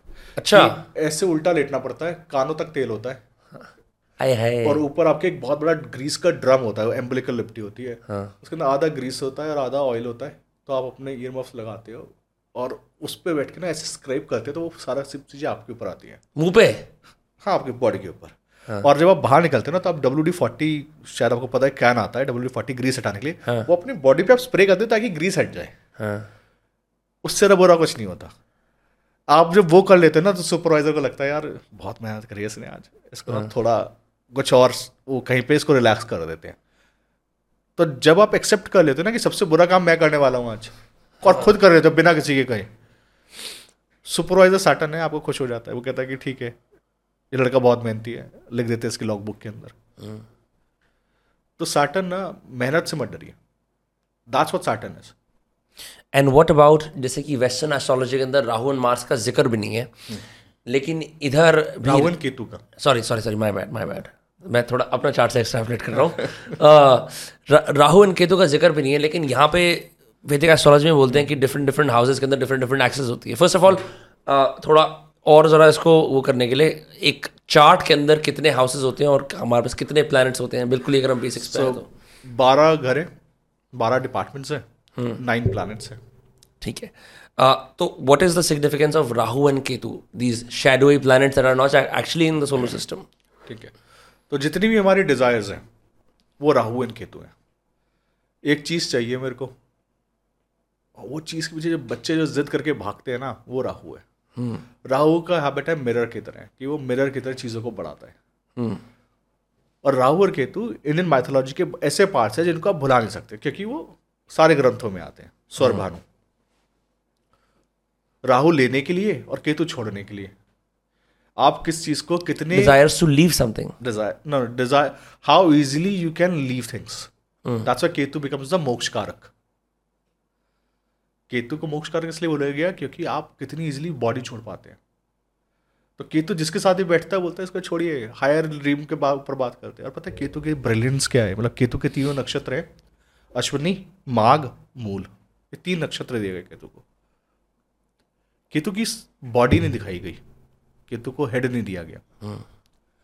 इन स्काई ऑल्सो जब आप अश्विनी नक्षत्र को देखते हैं ना, उसका जो सरफेस एरिया वो है ही नहीं, और टेम्परेचर इक्वल है किसी और स्टार्स के। दैट ब्राइटनेस इसलिए क्योंकि टेम्परेचर है।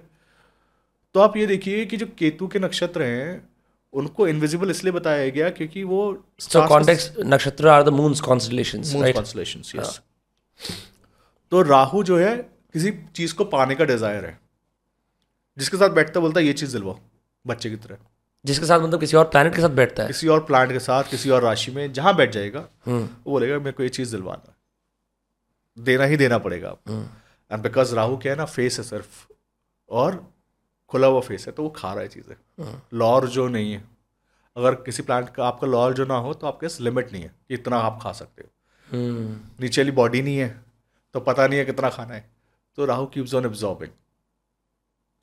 केतु क्या क्या है कि उसके पास ना ऊपर वाला फेस नहीं है, तो बोलता है चलो छोड़ते हैं, हर चीज़ छोड़ते हैं, हाथ में तलवार है।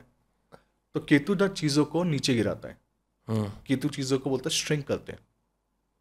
दैट इज़ वाई केतु जिस भी ग्रह के साथ बैठता है उसके लिए बोलता है कि देखो यहाँ पर ना तुमको वो चीज़ पसंद आएगी जो किसी और को नहीं आएगी।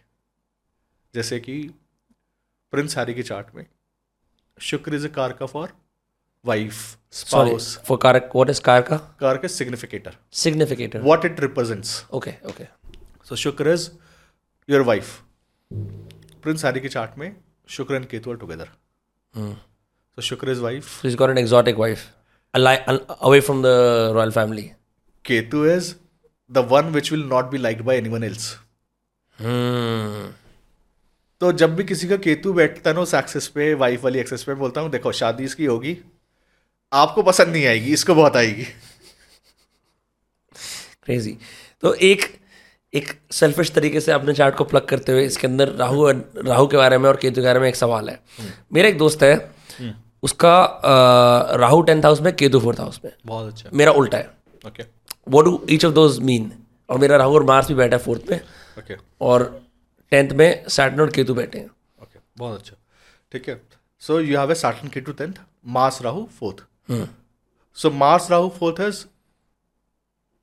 कि मेरे को प्रॉपर्टी चाहिए, पब्लिक के अंदर जाना है, सबके साथ बात करनी है, that is Mars Rahu, because 4th house is public domain. 4th house is not your house of comforts and warmth and also the public dealing. Okay. आप समाज में कैसे रहते हैं, वो 4th हाउस है। 10th हाउस आपका वर्क प्लेस है। सैटर्न केतु, सैटर्न इज ये कर्म, कौन सा कर्म में साइन किया है? केतु क्या है? नहीं करना। आपको पसंद नहीं आएगा, आपको ही पसंद आएगा, किसी और को समझ में नहीं आएगा।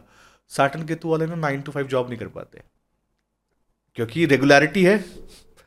सैटर्न इज रेगुलरिटी, केतु बोलता है कि नहीं रेगुलर कुछ नहीं है, 9 to 5 नहीं जाएंगे। तो ये बताओ ठेकेदार की तरह काम करना है, कैसे इसको कर सकते हैं? हम सब हंस रहे हैं क्योंकि ये सच बात है। तो दैट्स अब उससे मतलब, और फिर Rahu and Mars in 4th house. So Rahu Mars 4th house ये भी दिखाता है कि जब the moment you are growing up, 4th house conditioning, तो लड़ाई झगड़ा करे बिना सुकून नहीं आना, मारपीट करे बिना, मार्स राहु ना, because Mars is what warrior. Rahu बोलता है ठीक है जब तक लड़ना नहीं है ना तब तक सोना नहीं है, जब तक गाली गलौच नहीं करनी हमने। That's what Mars Rahu is. ठीक है। और वो ना किसी और के लिए पुलिस स्टेशन जाना बहुत बड़ी बात हो कि उसको लगेगा पुलिस स्टेशन है। मार्स राहु के लिए हाँ ठीक है ना, चलना है पुलिस स्टेशन, कोई बात नहीं, क्या हुआ, सर ही तो फाड़ा है। तो ये मार्स राहु के लिए बहुत नॉर्मल सी चीजें हैं, लड़ाई झगड़ा करना, मारपीट करना, गाली गलौच करना। ठीक है। Mars Rahu Saturn Ketu. See who is sitting opposite Mars, Mars को कंट्रोल कौन करता है? सैटर्न। Okay. उसके अपोजिट बैठा है, they are looking at each other. तो मार्स को सैटर्न कंट्रोल कर रहा है। तो कोई ना कोई बड़ा बुजुर्ग व्यक्ति बोलेगा यार ऐसा मत लड़ा करो, इतनी मारपीट अच्छी नहीं है, तो I am saving you there. या ठीक है। सिमिलरली जब सैटर्न ये कर रहा है, सैटर्न और केतु उधर बैठे, तो मार्स बोल रहा है देखो थोड़ा डिसिप्लिन में आओ। So they are balancing each other. This is how the chart is working, this axis is working. Okay. And so this is as far as these planets are concerned. कभी ऐसा होता है कि इनको हम बोलते हैं ना, नेचुरल मैलिफिक्स बोलते हैं इनको, कि चलो आपने तो बैलेंस का बता दिया मेरे पर्टिकुलर चार्ट में, बट जहाँ पे वो ये एक्चुअली किसी को नुकसान कर रहे हैं, like have you seen, like what I'm really trying to ask is, because of these malefics, is it really something that is a bad chart? Okay, पहली चीज कोई भी ऐसा चार्ट होता है जिसको बोलता हूँ बैड चार्ट है। मैं हर चार्ट को एक नाम देता हूँ, जैसे कि घमंडी रानी। जैसे उस दिन ना मेरे से पुलिस में थे, पुलिस में हैं अभी भी, और बहुत अच्छी पोस्ट है, मतलब उनका नाम है, कभी उनको नक्सलियों को का साफ करने के लिए नक्सलियों को उनको बहुत अवार्ड्स भी मिले, वेरी वंडरफुल पर्सन। तो मेरे को ये नहीं पता था वो नक्सली बेल्ट से आते हैं। तो उनका चार्ट मैंने देखा और मैंने कहा उनका राहु लगन में और बहुत अच्छा प्रोमिनेंट पावरफुल चार्ट। तो मैंने वो देखा और मैंने बोला कि ये तो ना जो बदमाशों के राजा होते हैं ना उनका चार्ट है। तो बोलते हैं क्या मतलब? मैंने बोला देखो ये ना चार्ट नॉर्मल है नहीं, आप जो पोस्ट मेरे को बोल रहे हो जिस पोस्ट पे आप हो, ये पोस्ट का चार्ट है नहीं। बोलते हैं मैं बहुत दुखी हूँ इस पोस्ट में यार, इसमें ना एक्शन नहीं है। कोई चार्ट ऐसा नहीं होता कि बुरा होता है, हर चार्ट के अपने प्रोज एंड कॉन्स होते हैं। बुरा तब होने लगता है जब आप अपने नेचर के अपोजिट जाने लगते हो। किसी बंदे का शनि केतु है और आप उसको धक्के मार मार के डेली जॉब करवा रहे हो, उसका चार्ट नहीं है। एक गवर्नमेंट ऑफिसर है अच्छी पोस्ट पे, मैंने उनको बोला अपना गवर्नमेंट जॉब छोड़ दो, आप सुखी हो जाओगे। और बोलते हैं पता है मैं ना डेली ये सोच सोच के मैं ऑफिस जाती हूँ ना, मैं डेली ये सोच के जाती हूँ भगवान कब छूटेगी ये जॉब, क्योंकि चार्ट का कॉम्बिनेशन नहीं है कि आप गवर्नमेंट जॉब कर पाए। तो अपने आप को जब आप चार्ट के अपोजिट, अपने नेचर के अपोजिट आप कैसे जाओगे? और जब जाने की कोशिश करते हो तो प्रॉब्लम क्या है कि आप दुखी होने लगते हो। This is what a bad combination is. I see. आपका जो बेस्ड ऑन द चार्ट, एक तो आपकी खुद की सेल्फ अवेयरनेस भी है जो आपको हालांकि बोल रही है, your inner voice is saying to you that I don't like doing X but I keep doing it because there is no alternative. Because social pressure है ना कि कोई कैसे छोड़ेगा, अरे यार आईएएस की जॉब है, कौन रिजाइन देता है? हाँ। लेकिन आपका चार्ट में आईएएस की जॉब का कॉम्बिनेशन नहीं है, मतलब है कॉम्बिनेशन है बट आपसे होगा नहीं वो कॉम्बिनेशन। मत करो, जब तक करोगे तब तक दुखी रहोगे। And talking about say all the different planets, ठीक है, हर प्लैनेट के साथ एक ना एक डेटी एसोसिएटेड होता है यूजुअली, अगर होता है तो what I am trying to ask is कि हर पर्टिकुलर प्लैनेट के अंदर how is a deity assigned and उन स्टोरीज की सिग्निफिकेंस। फॉर एग्जाम्पल एक प्लैनेट है मान लो मार्स, तो उसके साथ कोई डेटी असाइंड होगा तो उसकी particular stories do they apply to the person? Okay, so एक प्लैनेट एक जगह पे आके बैठा है, उस टाइम पीरियड पे आप पैदा हुए हैं, ठीक है।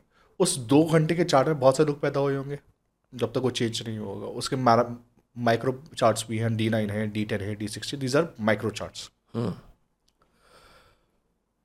अगर किसी का मंगल प्रोमिनेंट है तो मेरे को पता है कि ये बंदा एग्रेसिव है।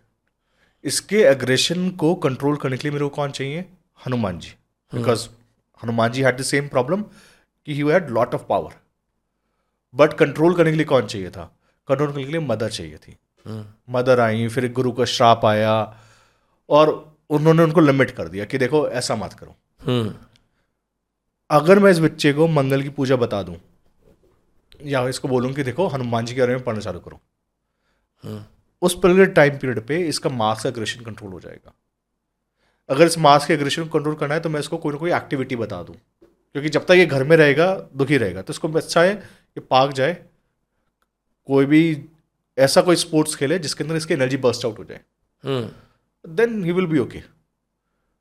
तो उसको अगर हनुमान जी की पूजा बतानी है या फिर उसको स्पोर्ट्स खिलवाने हैं, और कई बार ना आपको क्लाइंट को तीनों तरीके के रेमेडीज देने पड़ते हैं, प्रैक्टिकल, स्पिरिचुअल, और उसमें से उसको चूज कर आउट करवाना पड़ता है कि देखो इसमें से कोई भी एक कर लो, you will get the effect. पर हाँ, उसके कुछ ना कुछ सिम्टम्स उस डीटी से जरूर मिलेंगे। जैसे मार्स है ना, प्रोमिनेंट मार्स है, मार्स इज व्हाट? फ्रेंड्स। किसी की भी लड़ाई हो रही है, चल किसी और का झगड़ा हो रहा है, मैं बीच में आता हूं, this is what Mars is. तो उन सारी जगह पे अपनी ताकत ना इस्तेमाल करे और अपने आप को फोकस रखे, तो उसको मार्स का रेमेडी इसलिए दिया जाता है। And what about the other 9 planets, say for example Venus और जुपिटर, इनकी क्या कहानी है इनके पीछे, what do they represent? So Shukra is your दैत्य गुरु। ओके, तो शुक्र दैत्य गुरु है कि वो दैत्यों की मदद कर रहे हैं। तो 2 गुरुज हैं हमारे पास। एक है बृहस्पति। बृहस्पति ना इतने प्योर हैं, इतने पायस हैं कि उनके साथ ना बात करने के लिए बहुत पढ़ना पड़ता है। लंबे चौड़े गोल्डन कलर के उनका बॉडी है और वो देवताओं को गाइड करते हैं। And he is a very philosophical nature. वो आपको हार और जीत नहीं बताते, वो आपको लॉन्ग टर्म के गेम्स सिखाते हैं। तो इंद्र उनके पास जाते हैं और वो उनकी वेलबींग टेक केयर करते हैं। उसी तरीके से सारे के सारे षड्यंत्रों के लिए दैत्य गुरु है भगवान शुक्र। तो शुक्र क्या सिखाते हैं? तंत्र, मंत्र, यंत्र। और देव गुरु बृहस्पति ने अपने बेटे कच्छ को दैत्य गुरु के पास भेजा कि आप उनसे सीख के आइए ये सारी चीजें, मैं आपको नहीं सिखा पाऊंगा। और उसके पीछे की एक और स्टोरी है कि उनको वहां से उनको संजीवनी विद्या सिखवानी थी। तो शुक्र जब इसका प्रोमिनेंट है, तो शुक्र क्या है ना, शुक्र बहुत वेल ड्रेस्ड है, शुक्र के अंदर ग्रेस है, शुक्र को एक्सट्रीम नॉलेज है, पैसा कंट्रोल करते हैं, जितनी भी चीज़ें इस धरती पे जिसको लग्जरी बोलते हैं, दैट इज कंट्रोल्ड बाय शुक्र। अब ये सोचिए ना कि जो इंसान दैत्य पे राज कर रहा है, उसके पास कितना नॉलेज रहा होगा कि उसने डिप्लोमेटिकली, और that's what Shukra is, balance. Diplomatically दोनों तरफ से खेल रहे हैं, और दैत्यों को पता होते हुए कि दैत्य गलत है, उनको बोले तुम चिंता मत करो, तुम्हारी तरफ हूं मैं। That is what the Shukra is. तो जो दैत्य गुरु होते हैं ना, जिनका शुक्र बहुत प्रोमिनेंट होता है, वो लोग स्ट्रैटेजिस्ट बनते हैं। वही लोग लोगों के साथ बैलेंस में बात करते हैं, ग्रेस में बात करते हैं, पैसा बहुत अच्छा होता है, दिखने में बहुत ब्रिलियंट होते हैं। On the other hand you have Jupiter, philosophical nature, कुछ भी खराब हो जाए ठीक है, सब ठीक है। गुरु जो बृहस्पति है, गुरु जो होता है ना, उसको बोलते हैं ना कि गुरु सब कुछ देता है। गुरु क्या करता है ना, गुरु आपको निश्चिंत कर देता है। तो ये liver signifies your Jupiter. Brihaspati ऐसे देवता है जो जिसके भी चार्ट में बैठते हैं बहुत ज़्यादा चैरिटेबल बनाते हैं, नॉलेज वाइज बहुत अच्छा बनाते हैं, बॉडी के अंदर फैट देते हैं, फैट को गवर्न करते हैं, बॉडी फैट कर देते हैं। यही जुपिटर के सारे सिग्निफिकेंस है। तो आपको दिखेगा अगर जुपिटर प्रोमिनेंट है चार्ट में, बंदे का फेस स्माइलिंग मिलेगा, बच्चों जैसा फेस मिलेगा, गोल्ड की बॉडी मिलेगी, मतलब पीले रंग की बॉडी मिलेगी, ठीक है, and have very positive attitude. This is what the Jupiter is. On the other hand Shukra क्या है, शुक्र हमेशा तिगड़म में है कि ये ना हो जाए, ऐसे कर लो, किसी और को ये सिखा दिया। Extremely brilliant strategist, that's what Shukra is. तो इन दोनों का मेल जब भी हो जाता है ना चार्ट के अंदर, या शुक्र गेट्स एक्सॉल्टेड और शुक्र बृहस्पति घर में आके उच के होते हैं, शुक्र और बृहस्पति का जो मेल है वो इंसान को एक बहुत अच्छी हाइट पे लेके जाता है। That's what Venus Jupiter does. But is there any, say for example जिस तरह से आपने बताया कि हर इंसान का मन करेगा कि मैं वीनस की तरह बनूं, जुपिटर की तरह ना बनूं, क्योंकि एक तरफ फिलोसॉफिकल है, हो गया, एक तरफ वो स्ट्रैटेजिस्ट भी है, करोड़ों रुपए कमा रहा है, अच्छा भी है। तो is there more like in an age like ours, like this is more effective to be a Venusian person than to be a Jupiterian person? Jupiter होने के अपने फायदे हैं। तो जुपिटर के पास ना सुकून बहुत है। आप जुपिटर वाले व्यक्ति से मिलिए, आपको लगेगा कि मोक्ष की प्राप्ति आज ही हो जानी है, बिकॉज इतना सुकून वो देते हैं। हाँ। और जुपिटर के साथ अच्छी बात यह है कि जुपिटर, पता है, जुपिटर ने एक बार अपने ना काम वाली को श्राप दिया। उनकी एक दासी थी जो उनके साथ सोना चाहती थी। तो देवगुरु बृहस्पति ने बोला कि तुमको पता है मेरे साथ सोने के लिए भी कितना पुण्य चाहिए, तुम ये सोच भी कैसे सकती हो कि तुम मेरे को हाथ लगा लोगे। ऐसा नहीं है कि कोई भी व्यक्ति मेरे साथ आएगा और मैं लग जाऊंगा। और उन्होंने जब श्राप दिया ना, तो उनके श्राप के अंदर भी इतनी ताकत थी कि उसका उद्धार हुआ। मतलब दैट इज होता मिडास सच है, क्योंकि जिसको छू लेते हैं ना उसको सोने का बना देते हैं। ये बृहस्पति जो है ना, धीरे चलने वाला ग्रह, एक साल में एक राशि करते हैं, लेकिन जिसके लाइफ में आते हैं उसकी किस्मत पलट देते हैं। लोग सैटर्न को बोलते हैं धीरे चलते हैं, बहुत धीरे धीरे करते हैं। जुपिटर भी धीरे चलने वाले ग्रह हैं, लेकिन जिसके लाइफ में जिस भी ग्रह के ऊपर से गुजरते हैं उसको सही में सोने का बना के जाते हैं। अगर शनि हीरा बनाते हैं तो बृहस्पति सोना बनाते हैं। And what about the planets of Mercury? अच्छा, तो Mercury is intelligence, quick wit, humour. जितने भी स्टैंड अप कॉमेडियंस आप देख रहे हैं ना, मर्करी। जितने भी ऐसे लोग आप देख रहे हैं जो स्टैंडर्ड ऑपरेटिंग प्रोसीजर्स लिख रहे हैं, भाषा में बहुत अच्छे हैं, शब्दों के चयन में बहुत अच्छे हैं, जो rule by rule, book by book follow कर रहे हैं, वो सारे के सारे बुध हैं। तो जितने भी आपको ऐसे लोग मिलते हैं, हिंदी में मतलब बोध बोलते हैं। बोध, हाँ, बोध या बुध, जिनको एग्जाम के अंदर पूरे मार्क्स आ रहे हैं, तो उनको बड़ा पिक्चर क्लियर नहीं होता। बुध वाले लोगों को वो इतना स्पेसिफिक दे रहे होते हैं कि ये ट्रेन है, ट्रेन के अंदर खिड़की है, खिड़की के अंदर शीशा है, उसके अंदर ये है। They are so minute, detail oriented people. और बृहस्पति क्या है, बृहस्पति बोलते हैं कि बृहस्पति से डिटेल्स नहीं आते, they are exactly opposite of each other, Budh and Guru. तो बुध के पास ना एक्सट्रीम डिटेल्ड इंफॉर्मेशन रहते हैं, और बृहस्पति बोलते हैं कि ठीक है, एक ट्रेन है, उसने यहाँ से यहाँ जाना है, इट विल रीच। बुध जो है ना, वो एक्सट्रीमली एक्सेल शीट से बनाने का प्रोसेस है ना, वो बुध कर रहे हैं। बैंकिंग कौन कर रहा है? बुध कर रहे हैं। राइटर्स बुध है। ये सारे के सारे मरकरी ओरिएंटेड काम है। तो मरकरी की जब भी आपको मिलेंगे ना, एक्सट्रीमली यंग लोग मिलेंगे, क्विक विट वाले मिलेंगे, because Mercury governs your metabolism. तो हमेशा यंग रखते हैं। अगर लगन में मिल जाए तो स्माइलिंग बहुत चार्म देते हैं, ठीक है, टीथ बहुत अच्छे देते हैं, क्योंकि मरकरी इज प्रिंस। तो प्रिंस की ये सारी चीज़ें अच्छी मिलेंगी, हमेशा यंग मिलेगा। ये सारी सही चीज़ें मरकरी करते हैं। ओके। एंड कई लोग ऐसे बोलते हैं कि मेरे चार्ट में ये वाला पार्ट कमज़ोर है। कोई बोल सकता है फॉर एग्जांपल मेरे यहाँ पे मून डिबिलिटेड है, या फिर मेरे यहाँ पे क्या कहते हैं मार्स डिबिलिटेड है, तो उसका मतलब क्या होता है कि क्या आपका वो कमज़ोर है ग्रह? Like what can they do? So there are few things which are overrated. जब वो कोई बोलता है मेरा ग्रह ऊंचा या नीचा है, तो आप सिर्फ एक टाइप की स्ट्रेंथ की बात कर रहे हैं, जबकि आपके पास 6 टाइप के स्ट्रेंथ है। सो उच्च बल सिर्फ एक टाइप का स्ट्रेंथ है, जबकि आपके पास षड बल के अंदर 6 टाइप्स ऑफ स्ट्रेंथ है। तो आप अगर एक प्लैनेट को सिर्फ एक टाइप के फोर्स पे जज कर रहे हैं, उसका दिग्बल, दृक्बल, नैसर्गिक बल नहीं देख रहे हैं। सॉरी, ये इन सब बलों का मतलब क्या होता है? हाँ, तो हर एक प्लैनेट के डिफरेंट 6 टाइप्स ऑफ स्ट्रेंथ है। उसमें से एक स्ट्रेंथ को आप बोल रहे हैं कि मेरा कोई ग्रह ऊंचा या नीचा है, और उस बेस पे आप कह रहे हैं कि मेरी दशा खराब जाएगी या अच्छी जाएगी।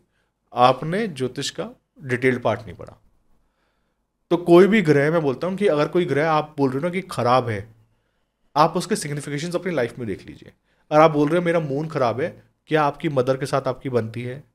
क्या आपका होम एटमॉस्फेयर बहुत अच्छा है? क्या आप आराम से बैठ के खाना खा पाते हो?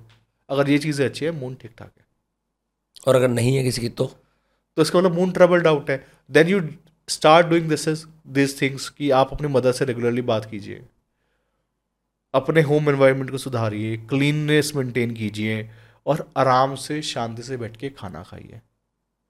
आप अपना फूड कंट्रोल कर लीजिए, दैट्स योर मून। आपसे फूड कंट्रोल नहीं हो रहा, नरिशमेंट कंट्रोल नहीं हो रहा, आप डेली बाहर खाओगे, मून खराब होने वाला है। तो ये फ्री विल भी तो है कि आपको मून आप एग्जॉल्टेड लेके पैदा हो गए। So Shukra is refined, extremely refined things. Moon exalt होता है कहाँ पे? शुक्र के घर में, खाने वाली चीज़। तो जब आप अपना फूड हैबिट एक्सट्रीमली रिफाइन कर देते हो, इसका मतलब आपका मूड अच्छा हो गया। आप अपने फूड को लिमिट कर लीजिए कि मैं बाहर का जंक फूड नहीं खाऊंगा, घर के अंदर मैंने ये खाना है और ये मेरा टाइमिंग है खाने का। बच्चों की तरह मूड अपने आप ठीक होता है। क्रेजी। हमारे यहाँ पे बहुत सारे लोगों को जैसे स्टेटस, फेम, बड़ा आदमी बनने की चाह होती है। अक्सर मैंने यूट्यूब पे देखा है, बहुत सारे ऐसे लोग होते हैं जो प्रोमिनेंट फिगर्स, जो रिसेंटली प्रोमिनेंस में है, उनके चार्ट्स को रिवर्स इंजीनियर करते हैं बताने के लिए कि इसकी वजह से प्रोमिनेंट बने। तो for a simple stand point of status, fame and recognition, what planets are prominent? Sun, Saturn. Sun and Saturn, ये किसी भी सेलिब्रिटी के चार्ट में, from Mahatma Gandhi till Amber Heard, I am telling you, from there to there. और पर amber heard तो एक ही बार famous हुई है ना? हाँ, काफ़ी, 1 साल तो एटलीस्ट रही।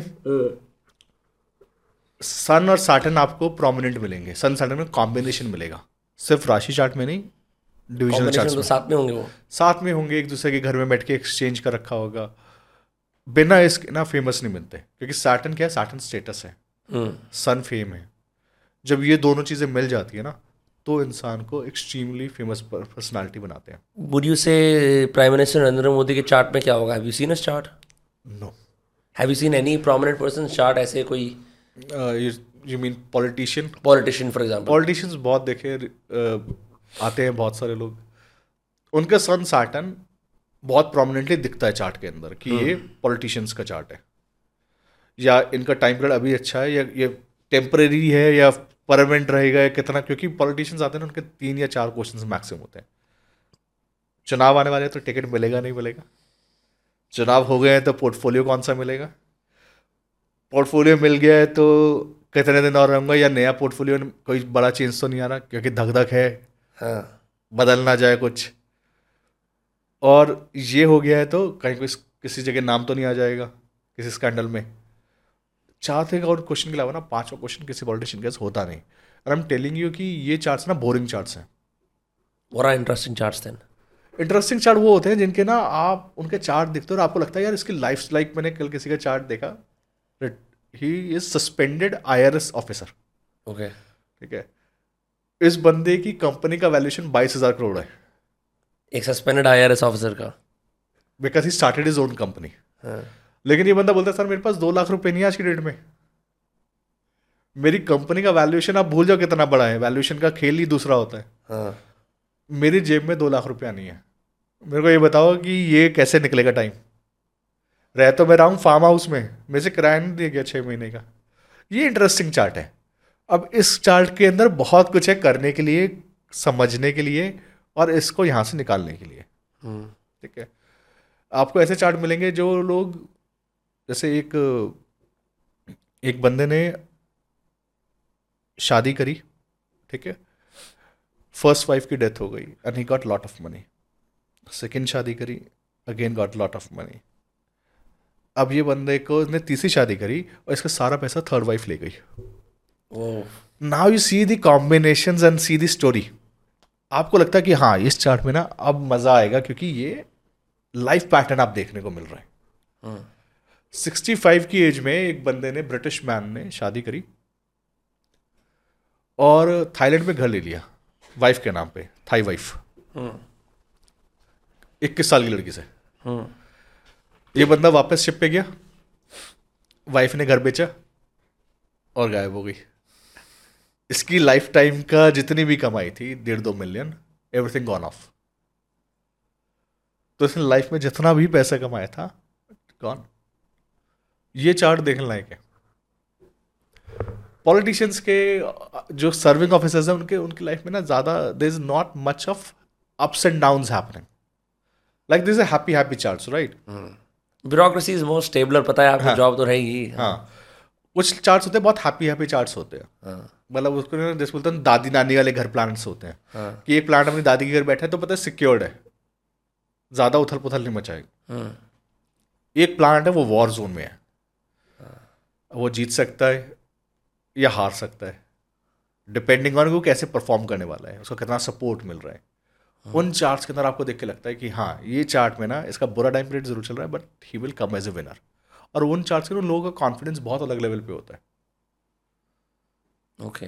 So how can people find their life patterns through astrology? आपने बोला ना आपको पता लग जाता है कि आपके इस चार्ट के अंदर ये सारे प्लैनेट्स हैं, इस हाउसेस के अंदर आपका ऐसा होने वाला है. वो लोग मतलब एक तो रीडिंग के थ्रू कर सकते हैं, but can that be deciphered through nakshatras also? You can see nakshatra is part of the predictive part. कि आप नक्षत्र यूज कर लीजिए, आप दशा सिस्टम यूज कर लीजिए, you can use any amount of systems. लेकिन आपको एक ब्रॉड एंड फेयर अंडरस्टैंडिंग होना चाहिए कि जब मैं रीडिंग करने बैठ रहा हूँ तो मेरे को क्या क्या देखना है. और मैं स्पेशली जब मैं रीडिंग करने बैठता हूँ तो मोस्टली मेरे पास वो लोग आते हैं जो एक्सट्रीमली या तो ट्रबल्ड होते हैं या एक्सट्रीमली इन्फ्लुएंशियल होते हैं. तो दोनों ही केसेस में के अंदर आई बिकम वेरी प्रिसाइज, क्योंकि ना मेरे को उसको एक लाइन में आंसर देना है. कि कैन दिस हैपन. मतलब मेरे पास व्हाट्सएप मैसेज ऐसे आएगा, कैन दिस हैपन सर, इसका ना बेल करवा दो, मेरे 300 करोड़ अटके हैं. अगर इसका बेल नहीं होगा मेरे 300 करोड़ डूब जाएंगे. मेरे को डेट बता दो कब आने वाला है. आपके ऊपर प्रेशर कितना ज्यादा होता होगा. That's what I am telling you. Then I will show you, I can show you the WhatsApp text. I give him a date कि 16 से 21 दिसंबर the person will come out of jail. And you are 100% sure ऐसा होगा? I am telling you this. 16 से 21 दिसंबर हम तो देखे बैठ गए. ठीक है. And this person came from a chartered plane से आया देहरादून, बैठा 2 घंटे. I gave him the date कि ये होने वाला है. वेंट बैक 18th दिसंबर ही send me the screenshot of a court order. 18 दिसंबर को मेरे ख्याल से जज ने पास किया है. 19-20 दिसंबर वो सैटरडे एंड संडे. 21 दिसंबर द पर्सन केम आउट. और जिस दिन वो बाहर आया ना, राहत की सांस मैंने भी ली साथ में. इतने हाई स्टेक्स यार, आप कैसे कर लेते हो ये? बिकॉज आपको नहीं पता कि वो सच होगा. See all the game is कि you're checking from one dasha, second dasha, third dasha, and you're constantly running in your head, at the back of your head, all the rules. वो एक लाइन बनाने के लिए ना आपके दिमाग में 200 रूल्स रन कर रहे होते हैं बैक ऑफ द हेड में. और आपको ये पता है कि अच्छा ये पैरामीटर यहाँ पे आया, दूसरा पैरामीटर यहाँ आया, तीसरा parameter, this is the one which is happen. And sir कि ठीक है ये कर लो, you should get the answers. अब ऐसे केसेस को देख के ना फिर मजा आता है, आपका एक बार ठीक हो जाता है, फिर आप बोलते हैं ठीक है next time I will go more precise, let me go more precise than this. But यहाँ तक पहुँचने के लिए आई विल टेल यू कि पिछले 6-7 साल में there hasn't been a day कि जिस दिन मैं नहीं पढ़ा। I still study, I still practise. Have you ever been wrong? बहुत बार, बहुत बार।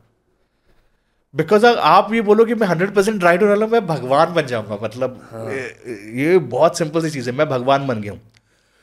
पर वो एक्यूरेसी का लेवल धीरे धीरे धीरे धीरे इंक्रीज होता रहता है, और आप जितनी ईमानदारी से काम करते हो उतना ज़्यादा आपका एक्यूरेसी बढ़ जाता है। बहुत बार होता है कि नहीं होता, बहुत बार ऐसे केसेस होते हैं कि आपने रेमेडी दिया, लाइक एक रेमेडी रिसेंटली किसी को मैंने करवाया था इन दिसंबर, घर पे झंडा लगवाया है, फॉल्स एलिगेशन वुमेन की तरफ से था, वो दब गया। इन मार्च इस बंदे ने झंडा निकाला और होली में जला दिया। जैसे झंडा जला वैसे ही दोबारा से केस उठ गया। देन आई आस्क्ड हिम कि तुमको किसने बोला था झंडा जलाने के लिए? उन्होंने कि कॉलोनी वाले सब दे रहे थे कुछ ना कुछ, मैंने दे दिया, झंडा दे दिया मैंने अपने घर का। देन यू फील कि इसको बचा नहीं सकता कोई, अभी गया बिकॉज ये ट्रबल कर दिया इसने। तो ऐसे भी केसेस आएंगे। ओके, बट हाँ, गलत होना ना एस्ट्रोलॉजर्स के लिए ज़रूरी है, ताकि आप ये देख पाए कि कहाँ पे आप गलत गए। और पता है गलत केसेस आपको हमेशा याद रहते हैं, सही याद रहे ना रहे, गलत केसेस ना आपको रात को सोने नहीं देते कि कहाँ मिस्टेक कर दी थी, सब कुछ तो ठीक किया था। You become that obsessed. हाँ होता है। इट्स समथिंग दैट आप ऐसा नहीं है, यू कांट, मतलब विद यू ऐसा नहीं है कि आप सुबह उठकर बोलते हो कि अब मैं एस्ट्रोलॉजर वाला हैट पहन रहा हूँ, इससे पहले मैं दीपांशु द फादर या दीपांशु द राग लवर था। ऐसा नहीं है, it's going on at all times. Even while you sleeping, I am telling you, मैं बहुत ऑनेस्टली बोल रहा हूँ कि जब आप सो रहे होते हैं ना, आपको नींद ही ऐसे आती है कि आपका ब्रेन कैलकुलेट कर रहा होता है कि अच्छा 1973 का बर्थ था इसका, तो ये सैटर्न यहाँ पे आएगा तो इसका ये होगा, and it is continuously going on, और आपको पता नहीं चलता, आपको नींद आ जाती है। नींद आती ही ऐसे है क्योंकि आप ना सोते वक्त वो कैलकुलेशंस करके सो रहे होते हो, और अगर आप सुबह उठते हो तो आप मतलब द फर्स्ट थिंग ये प्रेयर में हमेशा बोलता हूँ कि आज मैं जो भी काम करूँ मैं बहुत लोगों के काम आ पाऊँ। दीपांशु जी एक बात बताओ। हाँ। एक एस्ट्रोलॉजी में एक हाउस होता है 8th हाउस के नाम से। हाँ जी। उसको बोलते हैं, जो मैंने हज़ारों वेबसाइट पे पढ़ा है, house of transformation, mysteries, secrets, sex, occult, ये सब बोलते हैं। बहुत सारे लोगों को उसमें फैसिनेशन रहती है, उसमें क्या है, and some people also call it one of the most interesting, most powerful houses. तो 8th हाउस से स्टार्ट करते हैं, and let's go through all individual houses की उनकी प्रॉपर्टीज क्या है। ठीक है। सो 8th हाउस इतना फैसिनेटिंग इसलिए है क्योंकि वो मृत्यु का भी घर है। वो डेली आपको खत्म कर रहा होता है। पताल में से क्या निकलेगा क्या नहीं निकलेगा नोबडी नोस। हर किसी के लिए पताल डिफरेंट है। वो अनअर्न्ड मनी का भी है। आप पानी पी लें, आप पानी पी सकते हो। वो अनअर्न्ड मनी का भी है। अनअर्न्ड मनी, इंश्योरेंस का पैसा, इनहेरिटेंस का पैसा, वो पैसा भी वहां से मिलता है। पर जिनका 8th हाउस प्रोमिनेंट होता है उनकी लाइफ के अंदर ना हमेशा आप देखिएगा 10th लॉर्ड 8th में चला जाए, मतलब आपके कामकाज वाला घर 8th में चला जाए, सैटर्न 8th में चला जाए, कोई भी प्लांट 8th में चला जाए, वो एक्सट्रीमली ट्रांसफॉर्मेटिव मोड में होता है। मतलब शुक्र अगर 8 में हो तो लाल किताब कहती है कि बीवी ऐसी मिलेगी या हस्बैंड ऐसा मिलेगा कि जो प्यार से भी बात करेगा ना आपको लगेगा गुस्सा कर रहा है, क्योंकि उसका काम है आपको बदलना। वहां पे जो बैठ जाएगा वो कॉन्स्टेंटली आपका पर्सनालिटी चेंज करेगा। Any planet as it's any planet. So for example हर ट्रांसफॉर्मेशन का है। So Jupiter in 8th house. So Jupiter क्या है? गुरु है, विजडम वाले लोग हैं। अब बैठा हुआ 8वें घर में है, तो किसी बंदे की मृत्यु आपको बदल देगी। तो बृहस्पति 8वें घर में है, 16 से 21 साल के बीच में एक मेजर झटका आएगा लाइफ से। कोई एक बहुत अच्छा विजडम वाला व्यक्ति चला जाएगा, ये आपको बदलेगा। फिर आएगा 51 की एज में दोबारा झटका आएगा, क्योंकि 8th हाउस क्या है? 8th हाउस में ना ऑक्सीजन नहीं है, और उसके अंदर बृहस्पति किस चीज़ का कारक है? ऑक्सीजन का। तो ऑक्सीजन की कमी से बॉडी में के अंदर ट्रबल करेगा। तो ऐसे व्यक्ति को मैं बोलता हूँ प्राणायाम करो, स्वर्ण भस्म खाओ, तो बॉडी अच्छी हो जाएगी और प्रॉब्लम्स भी ठीक होने चालू हो जाएंगे। That's the 8th house. That's 8th house. Anything else to the 8th house? You ask if you want. Oh no, when you say transformations, is it just death? नहीं, बहुत से लोग शादी के बाद बदल जाते हैं, बहुत से लोग किसी की डेथ के बाद बदलते हैं. तो 8वां घर बदल रहा है. 8वां घर के अंदर ना आप केले के छिलको फेंक दीजिए किसी भी जगह पे, किसी भी जगह को रख के भूल जाइए किसी भी चीज़ को, क्या होगा उस चीज़ के अंदर ट्रांसफॉर्मेशन होगा धीरे धीरे. सड़ना शुरू हो जाएगा. सड़ेगा और उसके बाद उसके अंदर बैक्टीरिया बनेगा, बैक्टीरिया से कुछ और निकल आएगा, ट्रांसफॉर्म हो गया उसका स्टेट. तो जो भी ग्रह 8वें घर में जा रहा है उसको पहले एक बार मरना पड़ता है, फिर वो दोबारा जिंदा होता है. यही 8वां घर है. Okay. आप इसलिए 8वें घर के अंदर ना मैं लोगों को कहता हूँ 8वां घर भस्म है ना, जला के भस्म हो गया ना, उसका स्टेट चेंज हो गया तो स्वर्ण की भस्म, ठीक है, मोती पिष्टी की भस्म. दूसरा उसके अंदर क्या, आप ज़्यादा छेड़छाड़ मत कीजिए. इनहेरिटेंस का पैसा मिल जाएगा, इंश्योरेंस का पैसा एक बार में थोड़ी मिलता, डेली नहीं मिलता ना, मिलेगा, लेकिन वो एक ही बार रिजल्ट देता है 8-10 सालों में. जब देगा आपको पता चलेगा. ओके. धीरे धीरे धीरे करके रिजल्ट देता है. एंड द फर्स्ट हाउस, लोग ऐसा कहते हैं first house is your ascendant. Yes. It's you physical appearance. So what is the significance उसका फर्स्ट हाउस का क्या तो मतलब? फर्स्ट हाउस क्या है ना, फर्स्ट हाउस क्षितिज है, हराइजन है, कि जब आकाश और पृथ्वी जहां पर मिल रहे थे, जिस डिग्री पे मिले थे वहां पर आप पैदा हुए. और पता क्या इसका बहुत बड़ा सिग्निफिकेंस ये है कि आप कौन से लोक से आए हैं. जैसे कि अगर उस घर के अंदर बृहस्पति हो तो बोला बृहस्पति के लोक से आए हैं. और जिनका बृहस्पति लगन में होता है उनको किस चीज़ का प्रॉब्लम रहता है, कफ का, फैट का, फैट बहुत मिलेगा. बृहस्पति जो जुपिटर है ना एज ए प्लैनेट, उसके अंदर वहाँ पे बहुत लाइटर एयर है, वहाँ पे आपको ब्रीदिंग में प्रॉब्लम नहीं होगा. अर्थ पे आती, यहाँ पे डेंस एयर है, आप जुपिटर से अर्थ पे आ रहे हैं उस होराइजन से, आपको ना देखना जुपिटर लगन वालों को ब्रीदिंग इश्यूज मिलेंगे, कफ का इश्यू मिलेगा. तो उनको, क्योंकि आप जुपिटर के रील्म से आ रहे हैं, आप सैटर्न के रील्म से आ रहे हैं, तो आपको क्या मिलेगा, आपको एयर का प्रॉब्लम मिलेगा. आप मार्शियन उससे आ रहे हैं तो आपको पेथाइड मिलेगा. तो वो आप कहाँ से ट्रैवल करके आ रहे हैं, दैट्स वो लगन बताता है. तो इसलिए एक कहावत है कि बृहस्पति लगन में हो तो ऐसे लोगों के लिए देवता भी लड़ते हैं, बिकॉज आप उनके रियल्म से आ रहे हैं ना. हाँ. तो ये जो लगन है ना, ये बहुत इंपॉर्टेंट, बहुत ज़्यादा इंपॉर्टेंट है. ये पूरा का पूरा लाइफ का डेस्टिनी डिज़ाइन करता है, क्योंकि आपके ट्रैवल बता रहा है कि आप यहाँ से आए, आप इस लोक से आए. और इसलिए असेंडेंट का डिग्रीज, असेंडेंट का साइन, असेंडेंट के अंदर बैठे हुए planets, that's your whole personality. Your entire, so you don't, आपको चार्ट देखने की जरूरत नहीं है, आप असेंडेंट देख लो खाली. असेंडेंट से आपको 80% चीज़ें क्लियर हो जाती है कि ये बंदा इस लोक से आया है, इसका लाइफ पर्पस ये है, ये करने वाला है. तो फिर आपने स्टार्टिंग में बोला था कि मून इंपॉर्टेंट होता है, मून इमोशंस के लिए, एक्सप्रेशंस के लिए. बट असेंडेंट ज़्यादा इंपॉर्टेंट है फिर. असेंडेंट के आपके लाइफ पर्पस के लिए. आप ओवरऑल क्या करोगे. अगर सी पैब्लो एस्कोबार, आपके पैदा होने से पहले ना निमित्त होते हैं, लक्षण होते हैं, आप कहाँ से आ रहे हैं, आप कौन हो. लाइक श्री कृष्ण पैदा हुए तो पानी का एक प्रॉब्लम हुआ कि वो पानी के अंदर उनको ले जाया गया, मून लगन में मिला, चंद्रमा पानी का कारक है. उसी तरीके से जब कोई व्यक्ति पैदा होता है, जैसे पैब्लो एस्कोबार मैंने इसलिए लिया क्योंकि उनका शनि और मंगल लगन में है. शनि मंगल क्या है, मतलब मंगल बदमाशी जैसे मैंने बोला था, और शनि उसके अंदर उसकी ताकत. तो जब वो पैदा हुए ना तो क्या हुआ कि घर की छत गिर गई, कहीं पे कुछ गिर गया, क्योंकि कौन पैदा हो रहा है, एक डॉन पैदा हो रहा है, माफिया. उस लाइफ की पूरी पर्सनालिटी बंदे की ऐसी ही रहनी है शनि मंगल की. अब बृहस्पति लगन में लेके कोई कहेगा मैं गुंडागर्दी करना चाहता हूँ, कैसे चलेगा, क्योंकि उसके बस का नहीं है. कैसे एक गुरु कैसे गुंडागर्दी करेगा. तो आपकी पूरी पर्सनालिटी का जो ऑर्डर है ना, आप किस काम के लिए आए हो, वो लगन बता देता है. अगर लगन में अच्छे ग्रह बैठे हैं, राजा पैदा हुआ है तो सूर्य बैठा हुआ मिलेगा लगन में, तो पता चला ना सूर्य के लोक से आया है, दिल बड़ा रखता है और इसी तरीके से काम करेगा. ये बहुत एक्सट्रीमली डिसिप्लिन बंदा मिलेगा. तो ये जो वो है ना, क्या बोलते हैं, लगन, one of the most important house. लोग देखते नहीं ढंग से इसको. And what about the second house, third house? So second house is your earning capacity. दूसरे घर में आप कितना पैसा कमा सकते हो, आप बोलते किस तरीके से हो, आपकी आइज़ कैसी है, आपका स्पीच कैसा है। जैसे सेकंड लॉर्ड अगर अस्त हो, मतलब सन के बहुत क्लोजर डिग्रीज में हो, इंसान की आंखें ऐसे मिलती है जैसे सोई हुई हो, बहुत छोटी छोटी आंखें। हर कोई ये पूछेगा आप सो के आए हो। और हाँ बस सेकंड हाउस, आप कितना पैसा कमा रहे हो।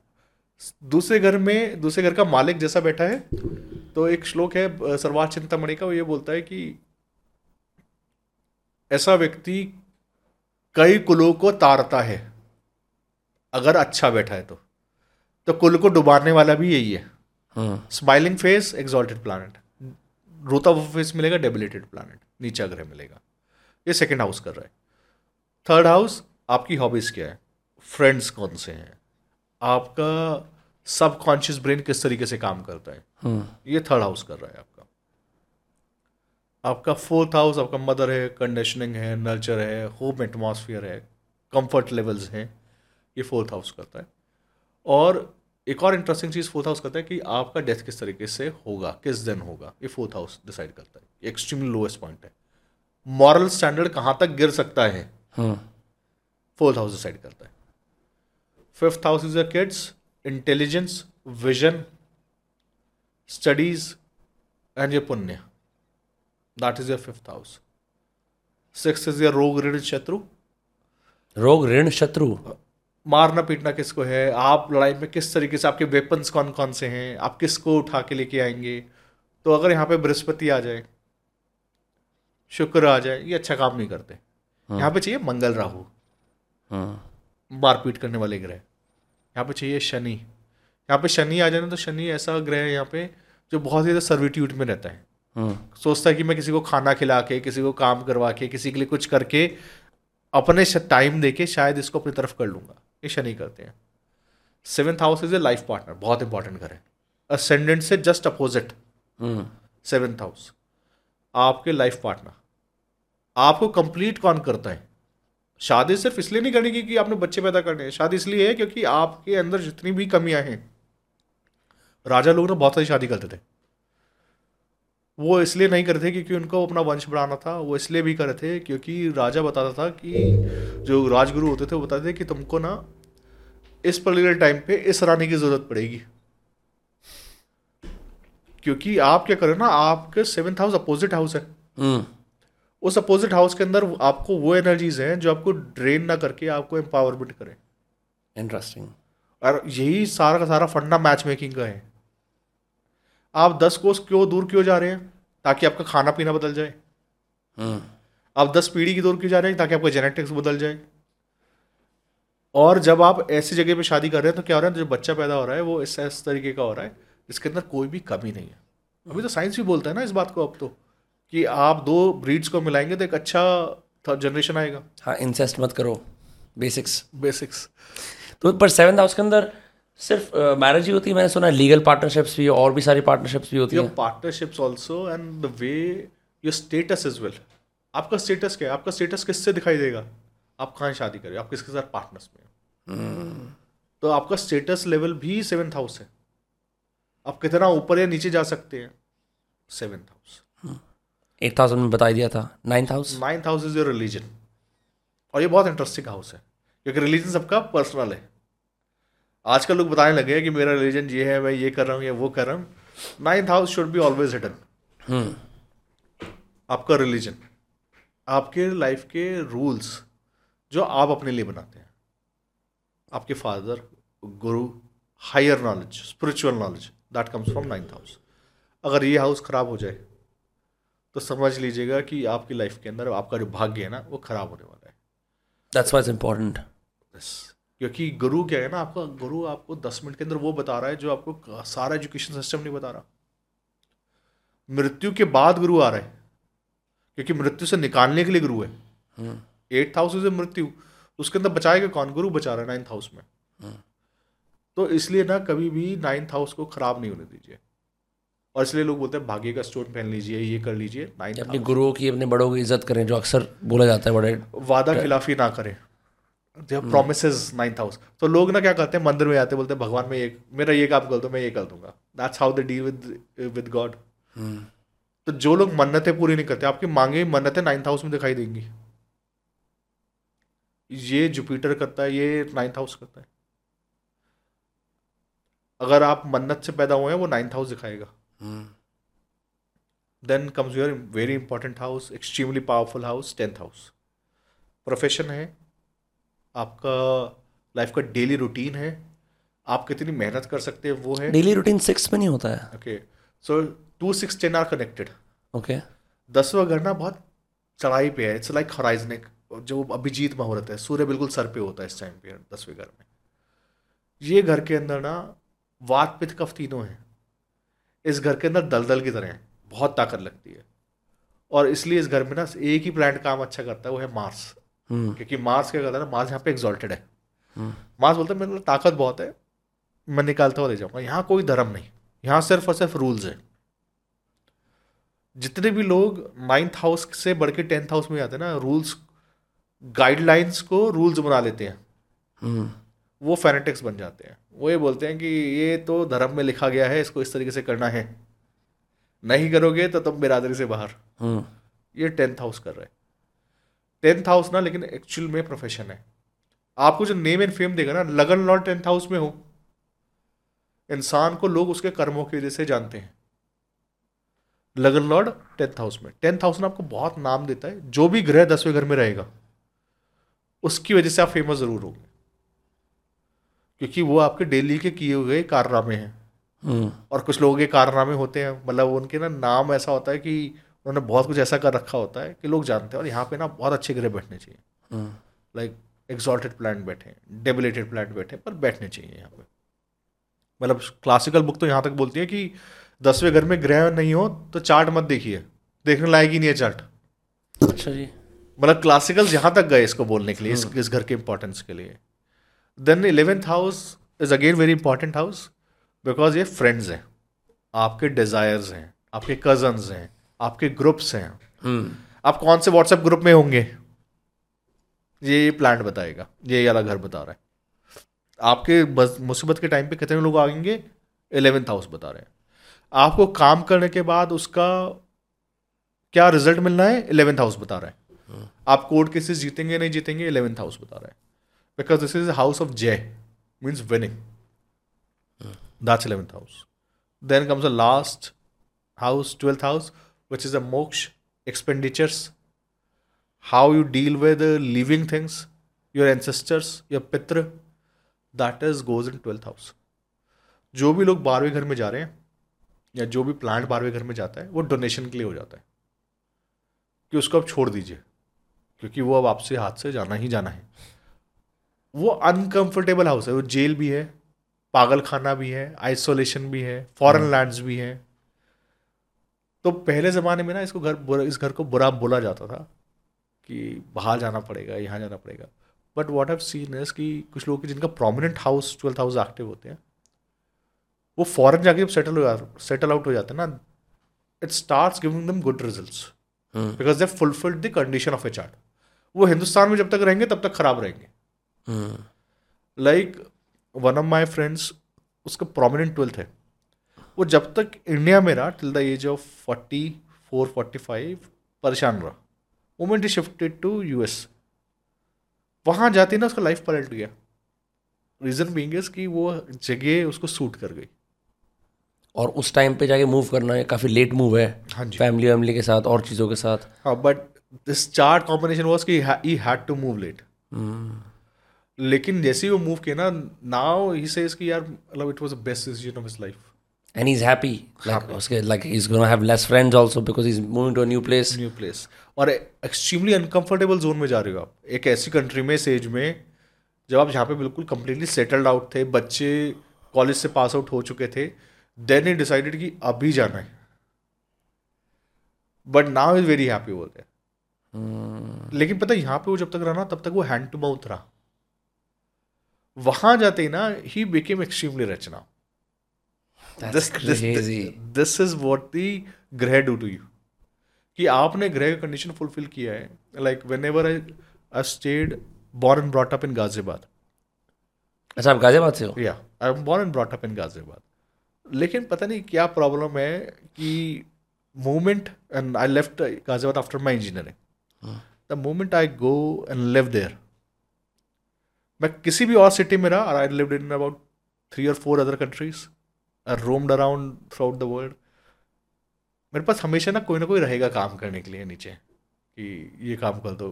पर्सनल लोग भी रहेंगे, 10 से 12 लोग मिलते हैं हमेशा काम करने के लिए. चाहे शिप पे भी जाऊँगा तब भी मिलेंगे. लेकिन गाजियाबाद आते ही ना सब गायब हो जाता है, सारी लग्जरी खत्म हो जाती है. The moment I go outside, like I am not living in Ghaziabad right now, I am living in Dehradun, वहाँ पे सब जगह ठीक है. लेकिन जैसे ही गाजियाबाद वापस आऊँगा सब कुछ नॉर्मलाइज हो जाएगा. If you see the chart of Bhagwan Osho Rajneesh, हाँ right, 8th house extremely prominent. मतलब जिस दिन पैदा हुए घर में कपड़ा नहीं था लेके आने के लिए, दाई ने बोला कपड़ा दे दो, तो पड़ोसियों के पायदान में लपेटा गए.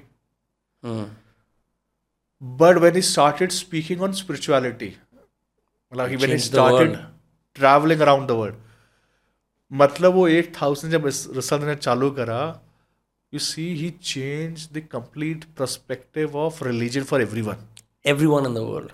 One of the most prominent gurus whose teachings were so unconventional for even today's times that he's known. Because वो आपके सारे उन चीज़ों को छुड़वाते हैं जिनको आप पकड़ के बैठे हुए हैं. वो आपको मुक्ति की तरफ लेके जा रहे हैं. और देखिए उनके 8वें घर से दिखाई देता है कि उच्च का बृहस्पति है और बाकी सारे ग्रह 8वें घर में बैठे हैं. So he is one man. आप देखिए ना कि अगर वो बंदा स्पिरिचुअलिटी पे नहीं बोलता तो दुखी रहता जिंदगी भर. लेकिन जब उन्होंने बोलना चालू करा धर्म के ऊपर, और किसके ऊपर नहीं बोला उन्होंने, हर चीज पे बोला. अष्टावक्र गीता के लेक्चर्स दिए, हाँ, जैनिज्म पे बोला, सिखिज्म पे बोला, हिंदुज्म पे बोला, और सारे फिलोसफर्स की टीचिंग से कंपेयर करके बात करी, मतलब कंटेम्प्रेरी चीजें भी बोली. और बहुत से लोगों को अच्छा नहीं लगे वो. मतलब एक बार उनके एक दोस्त उनको अपनी मदर से मिलवाने ले गए कि मेरी मदर बहुत धार्मिक है, आप प्लीज़ मेरे साथ चलिए. तो वो भगवान ओशो रजनीश चले गए. जब वो गए तो उन्होंने उनसे पूछा कि आप क्या पढ़ रहे हैं. तो भगवान ओशो ने बोला कि मैं ना आजकल इस्लाम पढ़ रहा हूँ. और उनकी मदर ने उनको बहुत कुछ बुरा भला कहा कि आप इस्लाम कैसे पढ़ सकते हैं, आप हिंदू हैं, आप जैन उससे आते हैं, और ऐसे करते हैं. बहुत देर तक उनको भी बोला. ओशो ने अपने फ्रेंड की तरफ देखा और बोला कि आपकी माँ पूरी तरह से सांप्रदायिक हो चुकी हैं, धार्मिक तो नहीं बनी. So he had that kind of courage to say things to people. और उनके जो क्वेश्चन आंसर सेशंस वाले जो बहुत सारी बुक्स हैं, अगर आप उनको पढ़ें तो मतलब उनका ब्रिलियंस दिखाई देता है. आपने उनके हिंदी वाले लेक्चर सुने हैं? हाँ जी, बहुत. वो स्पॉटिफाई पे बहुत सारे हैं, तो मैं तो अक्सर सुनता हूँ. मैं हैरान हो जाता हूँ कि कोई इतना अच्छा वक्ता 60s में कैसे हो सकता है, जो इतनी तरीके से बात कर सकता है. इतने बड़े वेल ऑफ एक्सपीरियंस से वो बोरो करके बात करते हैं. केवल ऐसा नहीं है कि he almost never gives prescriptions. He borrows several stories and then comes to a point. बिल्कुल. तो ऑडिबल के अंदर मेरे ख्याल से उनकी सारी किताबें जो 21 घंटे की, 18 घंटे की हैं. You've consumed them. तो मेरी हैबिट है, मैं गाड़ी में बैठता हूँ और वो चालू वहीं से हो जाते हैं. And by the time I am in car, तो मेरे साथ साथ ना मेरा ड्राइवर भी सीख गया. Not a bad thing to learn. Deepanshu जी ये बताइए, जैसे कुछ लोगों के चार्ट के अंदर कुछ जगह खाली होती है, एम्प्टी हाउसेस, राइट? अब हम बोल सकते हैं आपने कुछ सारे वो बताए हाउसेस, मेरे उनमें कोई प्लैनेट्स नहीं है. उस सेंस में मैंने किसी एक इंसान से सुना था, जब आप शादी करते तो आपके सारे घर भर जाते हैं, something like that. So like अब कोई इंसान बोले कि 3rd हाउस आपका कम्युनिकेशन का है या किसी भी चीज़ का है, वहाँ पे कोई प्लैनेट नहीं है, इसका मतलब मैं अच्छा कम्युनिकेटर नहीं हूँ. कुछ भी हो सकता है. ठीक है. सो आकाश है, आप चार्ट को देखिए मत, आप आकाश देखिए. आप आकाश की तरफ देखते हैं और बोलते हैं कि आज यहाँ पे कोई ग्रह नहीं है, तो उस आकाश के अंदर उस स्पेस में एनर्जी तो है, और उसी को हमने नक्षत्र का नाम दिया है, उसी को राशि का नाम दिया है, उसका एक मालिक बनाया गया है. तो उस एनर्जी तो वहाँ पे एग्जिस्ट करती है ना, बस उसको डिलीवर करने के लिए कोई आज वहाँ पे नहीं है. आपके चार्ट में आप बोल रहे हैं कि जब आप पैदा हुए तो उस जगह पे कोई व्यक्ति नहीं था वहाँ पे एनर्जी को डिलीवर करने के लिए, लेकिन वो कहीं तो जाके बैठा था. वो जहाँ भी जाके बैठा है वो वहाँ पर ही उसका रिजल्ट देगा. तो सपोज कीजिए कि तीसरे घर में, जिसको हम कम्युनिकेशन बोलते हैं, वहाँ पे कोई ग्रह नहीं बैठा, लेकिन वो ग्रह ना 8वें घर में आके बैठा है. 8वां घर मृत्यु का है, हमें पता ऑब्स्टैकल का है. तो ऐसे व्यक्ति को स्पीच में प्रॉब्लम आएगी। ओके। यही तीसरे घर का ग्रह 10वें घर में है, तो 10वां घर में पता है कि मेहनत करवाने का है और डेली काम काज का है, तो ऐसे व्यक्ति ना लिखने में, चीज़ें रिकॉर्ड करने में बहुत अच्छा होगा। इंटरेस्टिंग। सो एनर्जी को ट्रैवल करवा के आप कहाँ ले गए, ये डिपेंड करता है। जरूरी नहीं है कि 12 राशियां हैं, 9 ग्रह हैं, तो कई बार तो आपको सिर्फ 4 ही राशियों में ग्रह मिलेंगे, बाकी घर क्या करेंगे, तो उनकी एनर्जी कहाँ जा रही है, किसी और राशि में जा रही है। And then what about synastries and conjunctions, किसी ये एक घर के अंदर 3-4 प्लैनेट बैठे हुए हैं जैसे। ओके, सो 5 ग्रह बैठ गए, लेट्स सपोज।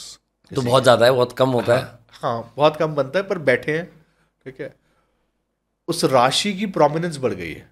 सेकेंडली वो बंदा डिसबैलेंस हो गया।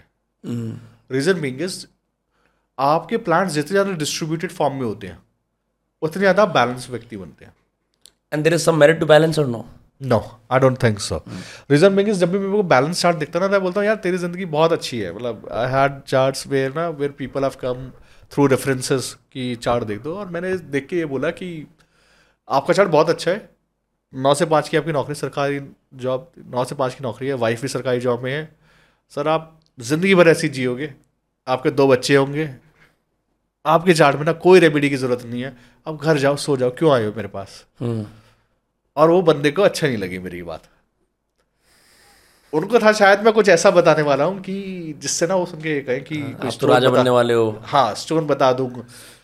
पता है क्या, नीचे और ऊंचे ग्रह या बुरे और अच्छे ग्रह ना होने बहुत जरूरी है। जिसके चार्ट में बुरे ग्रह नहीं है ना, उसकी चार्ट की जिंदगी ऐसी ही है, 9 से 5 वाली। तो मैं बोलता हूँ कि आप मेरे पास मत आओ।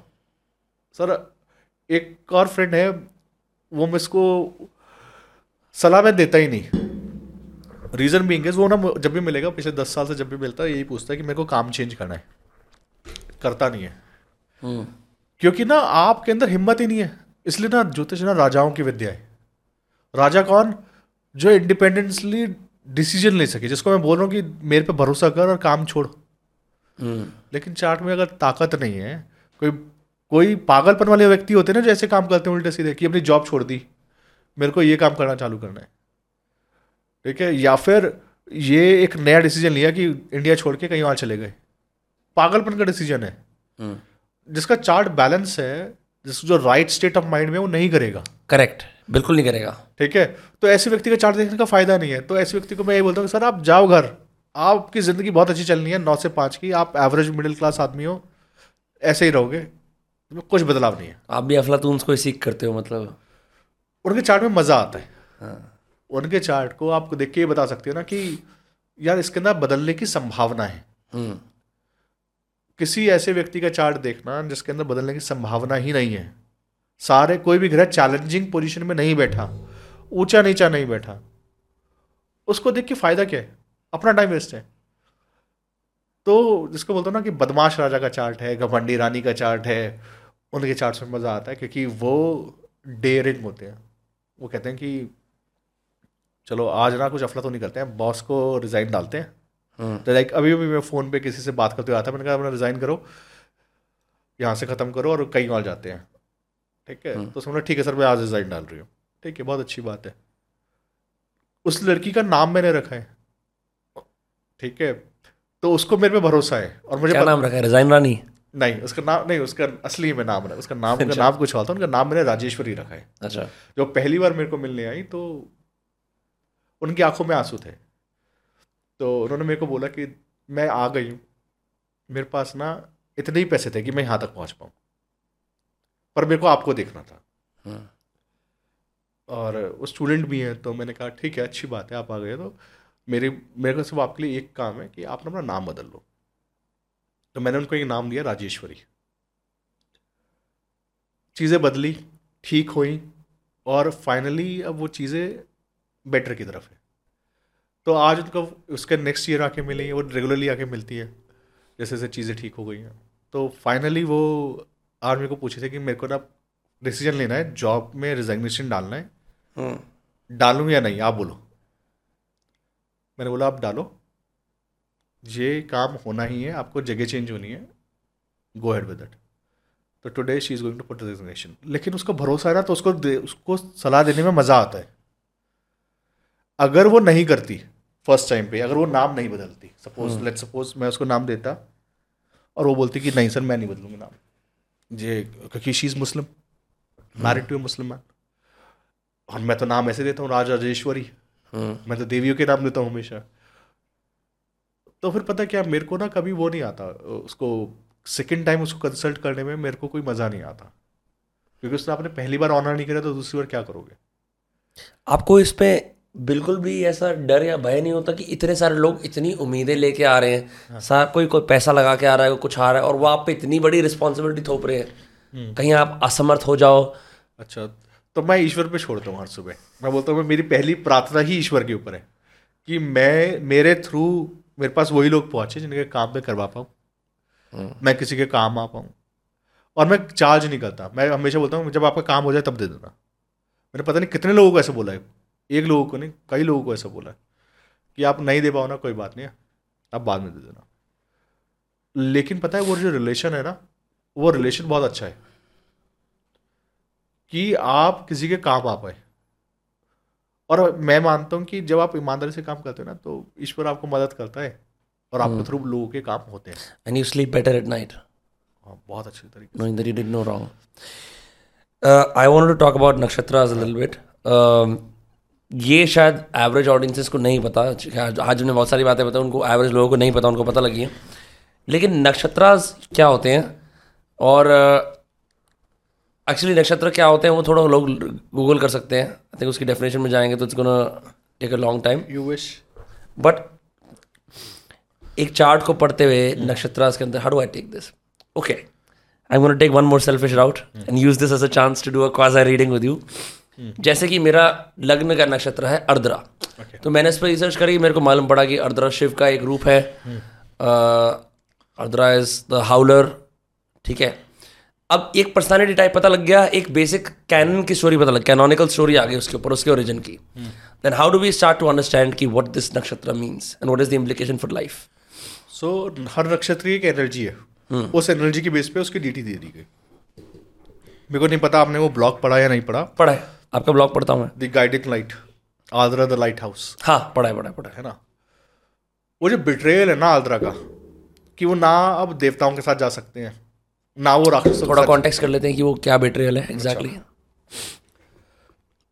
तो जो गिल्ट है ना आर्द्रा का, आर्द्रा कौन है कि आर्द्रा के अंदर जो एनर्जी है एक्सट्रीमली फियर्स है। फियर्स वो क्यों है? क्योंकि आर्द्रा कौन थे? आर्द्रा के अंदर जो जब उनको पाप लगा, किनको? भैरव को। जब उनको पाप लगा किसको मारने का? पृथ्वी के अंदर बाकी लोगों को मारने का, और उनके अंदर बहुत गिल्ट आया कि यार मैंने इतने लोगों को मारा है। लेकिन वो काशी में आते ना, पाप से मुक्त हो गए। जब ये हो रहा है और ये जो गिल्ट लेके वो चल रहे थे, आ रहे थे, अब वो देवताओं के पास नहीं जा सकते क्योंकि देवताओं ने तो उनको यूज़ कर लिया है अपने काम के लिए। देवताओं ने तो उनकी एनर्जी यूज़ कर लिया है। तो एक तरीके से लाइट हाउस की तरह काम कर रहे हैं। वो सबको बता रहे हैं देखो पाप पुण्य कुछ नहीं होता, मैं बीच में खड़ा हूँ तुम्हारे लिए, मैं वो गाइडिंग स्टोन हूँ, ओरायन का स्टार, मृगशिरा नक्षत्र, मृगशिरा नालद्रा, कि मेरी तरफ तुम देखो। और ओरायन पता है क्या? ओरायन एक ऐसा स्टार है, कॉन्स्टलेशन है, कि जितने पिरामिड्स हैं, जितने टेम्पल्स हैं, सबके सब उसके साथ अलाइंड है। और उस अलाइनमेंट की वजह से आप उसकी एनर्जी ले रहे हैं, क्योंकि वो आपको गाइडिंग लाइट दे रहा है।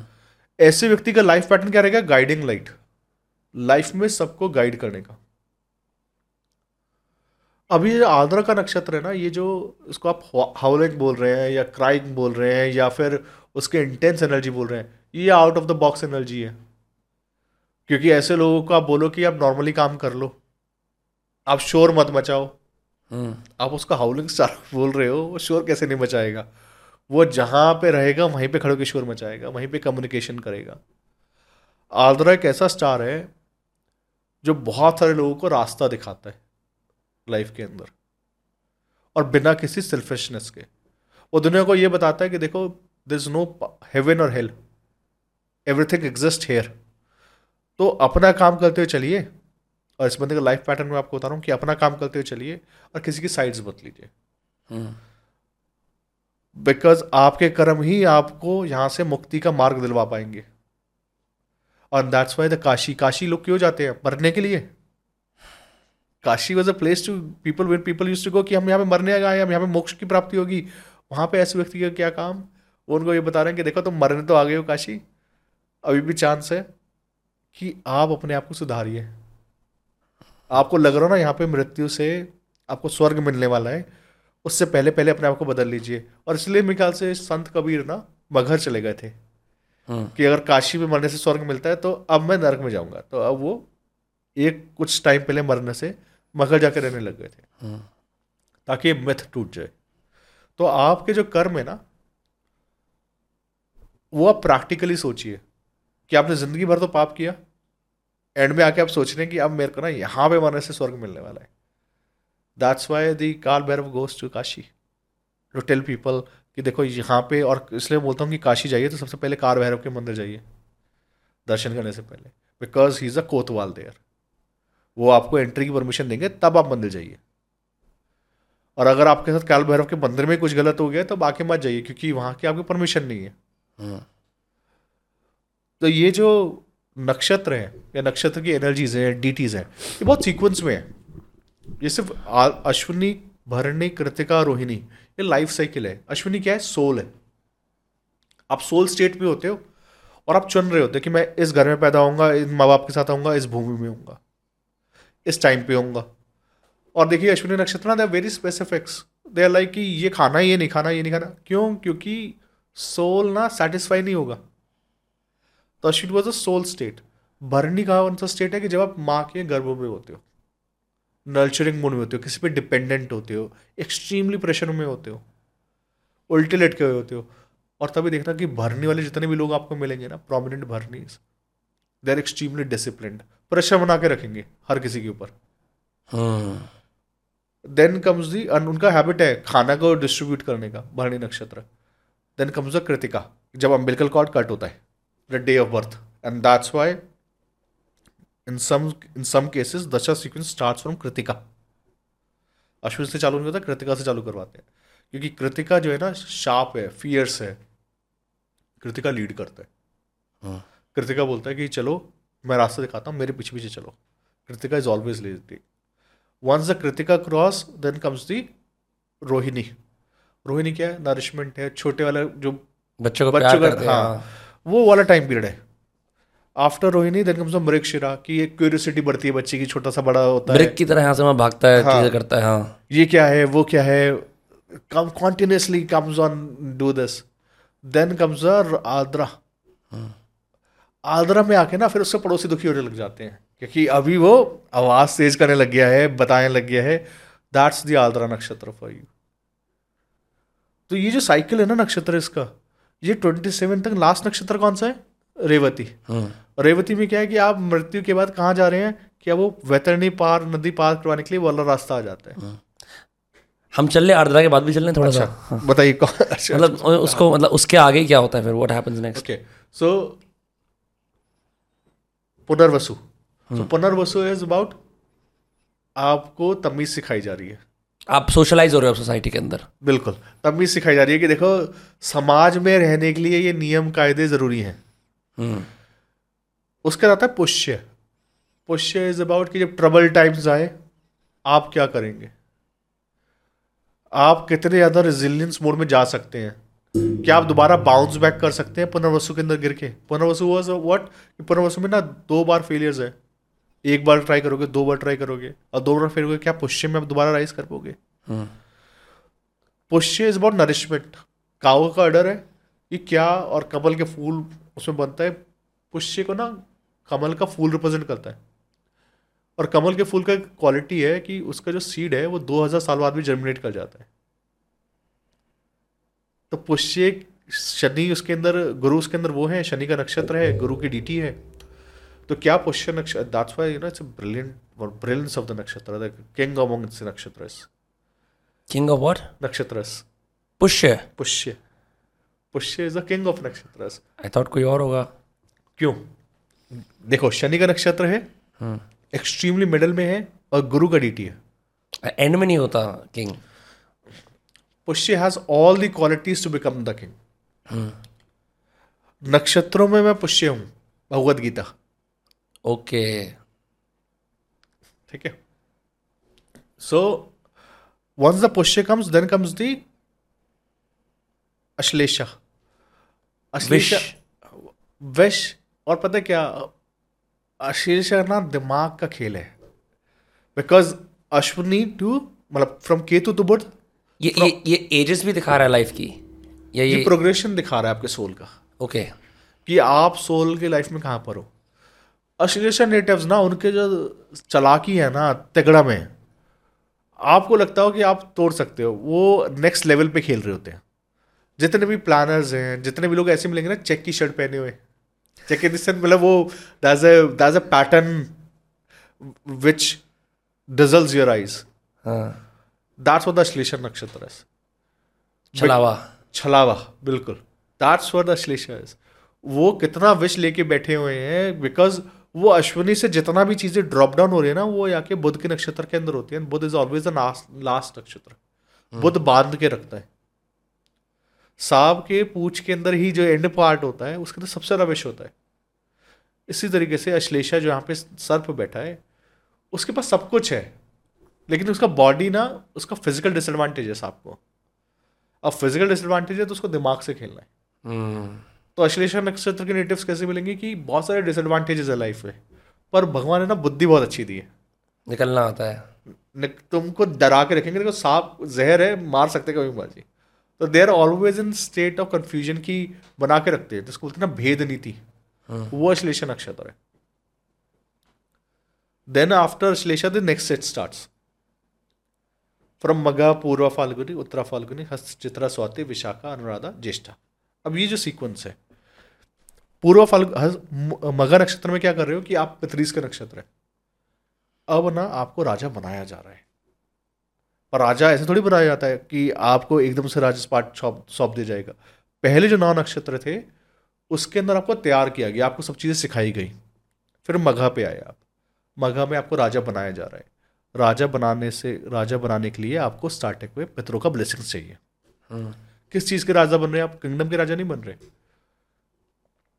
आपके पेरेंट्स ने आपको क्या दिया है, आपके एंसेस्टर्स ने आपको क्या दिया है, उनका ब्लेसिंग्स कितना बड़ा है. ये मघा नक्षत्र है. आफ्टर मघा कम्स द पूर्व फाल्गुनी. आप कितना अच्छा लड़ सकते हैं, क्या आप बैटल ग्राउंड में उतर सकते हैं, आपको अपना स्किल सेट शो कर सकते हैं, क्योंकि पूर्व फाल्गुनी की ना शो ऑफ नक्षत्र है. तो राजा के लिए सारा का सारा शो ऑफ ही उसका सारा वो है, क्या बोलते ताकत है. आपको परसेप्शन किया जा रहा है पूर्व शक्ति प्रदर्शन तो करना ही होता है राजा को. बिल्कुल, दैट्स एब्सोल्युटली करेक्ट टर्म, शक्ति प्रदर्शन. उसके तो उत्तरा आता है. राजा ये बताता है अपनी सीट से उतर के कि देखो राजा मैं इसलिए नहीं हूँ क्योंकि मेरे को विरासत में मिल गया है. जब प्रॉब्लम आएगी I can take the challenges as well. Uttara Phalguni always tackling the challenges. Hasta नक्षत्र proper utilisation and allocation of resources. एक जो एडमिनिस्ट्रेटर करता है. एब्सोल्युटली, कि मुसीबत के टाइम पे मेरे पास क्या रिसोर्सेज हैं, मैं कितनी अच्छी तरीके से कर सकता हूँ. हस्त नक्षत्र अगर मान लीजिए खराब हो जाए किसी के चार्ट में, उस बंदे को ये नहीं पता होता एलोकेशन करना किसको है, करके यूज कैसे करना है, मेरे पास कौन कौन से एसेट्स हैं. ये हस्त है. Then comes the Chitra, the time of testing. Vishwakarma भगवान का नक्षत्र है. और इस नक्षत्र के अंदर ना, जैसे मूर्तिकार हुआ विश्वकर्मा जी, मूर्ति को पहले एक बार करके देख लेते हैं कि ये सह भी पाएगा चोट या नहीं. क्योंकि इसी चित्रा के बाद ना स्वाति आना है. स्वाति के अंदर शादी होनी है. डार्क टाइम्स आने हैं. स्वाति राहु का नक्षत्र है. डार्क टाइम्स आएंगे. उस डार्क टाइम्स के अंदर क्या हम इसको झेल पाएंगे, क्या हमारे पास इतनी कैपेबिलिटीज है, क्या हमारे पास वेपन सिस्टम्स हैं, ये सब का सब चित्रा नक्षत्र कर रहे हैं. After Chitra comes the Swati. Dark times में आपके साथ कौन है, आपका पार्टनर आपके डार्क टाइम्स में साथ देता है या नहीं देता. स्वाति नक्षत्र. स्वाति वालों की जिंदगी डार्क रहेगी क्या, ऐसा है?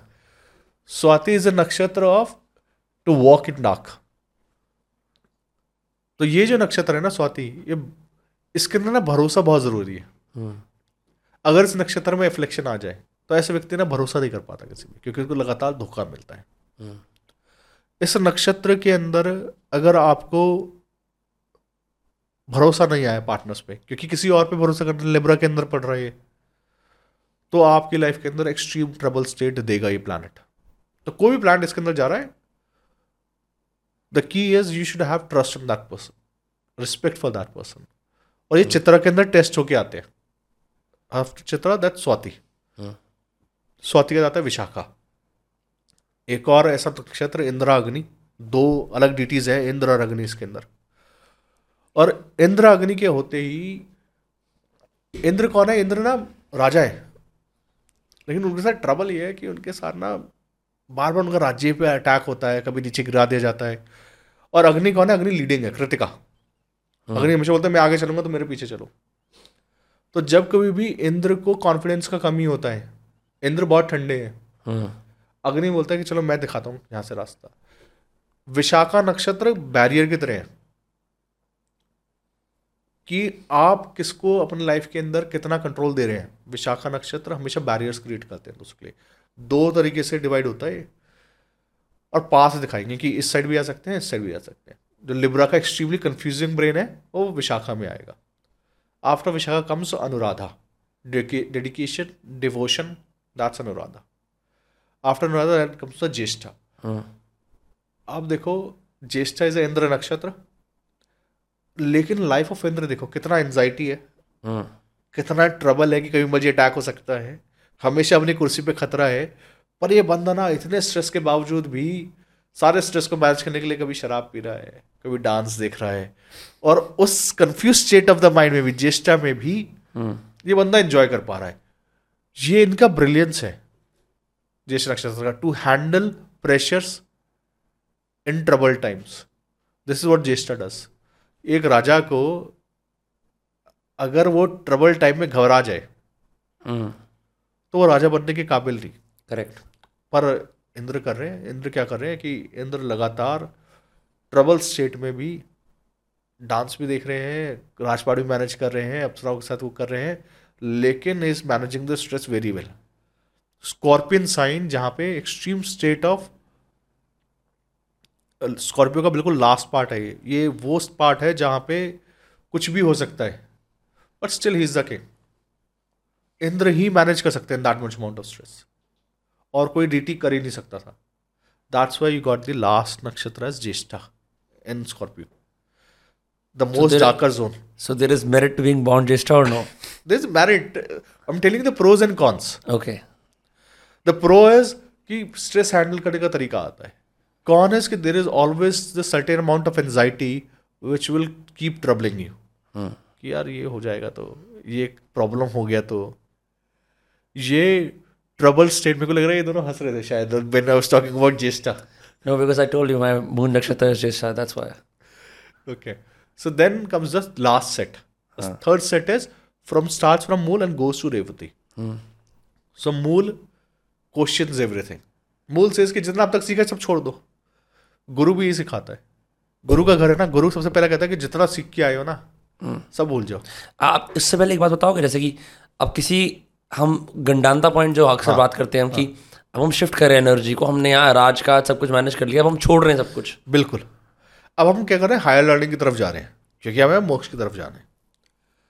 और गुरु के घर में गुरु घुसते हैं ना, गुरु बोलता है कि सारा ईगो, सारा राजपाट सब छोड़ के आना पड़ेगा। अगर यहाँ पे घुसना है, यहाँ पे ना बहुत पतली गली है, ये ऐसे नहीं निकल पाओगे। तो मूल क्या करता है ना, मूल सब चीज़ें छुड़वाता है। और इस बंदे की हैबिट है, मतलब मूल नक्षत्र वालों का, ये लोग क्वेश्चन करते हैं हर चीज़ को। ये लोग छोड़ने में टाइम नहीं लगाते, घर बार छोड़ने के लिए, बाहर जाके बसने के लिए, because they are very detach people. Mula नक्षत्र after Mula comes the Purvashadha and Uttarashadha, again Shukra and Surya. Purvashadha नक्षत्र ना बहुत सारे स्किल सेट सिखाता है। पूर्वाषाढ़ा नक्षत्र वॉरियर बनाता है। आप देखिए पूर्वाषाढ़ा नक्षत्र ना दैविक सिद्धियां दिलवाता है, क्योंकि ये स्टार्टिंग है। पूर्वाषाढ़ा नक्षत्र जितने भी लोगों को देवी देवता सपने में आते हैं, जितने भी लोगों को किसी ने आके आज तक गाइड करा है, you will see open their chart, you will find prominent Purvashadhas. Any placement Purvashadha के अंदर ग्रह मिलेगा।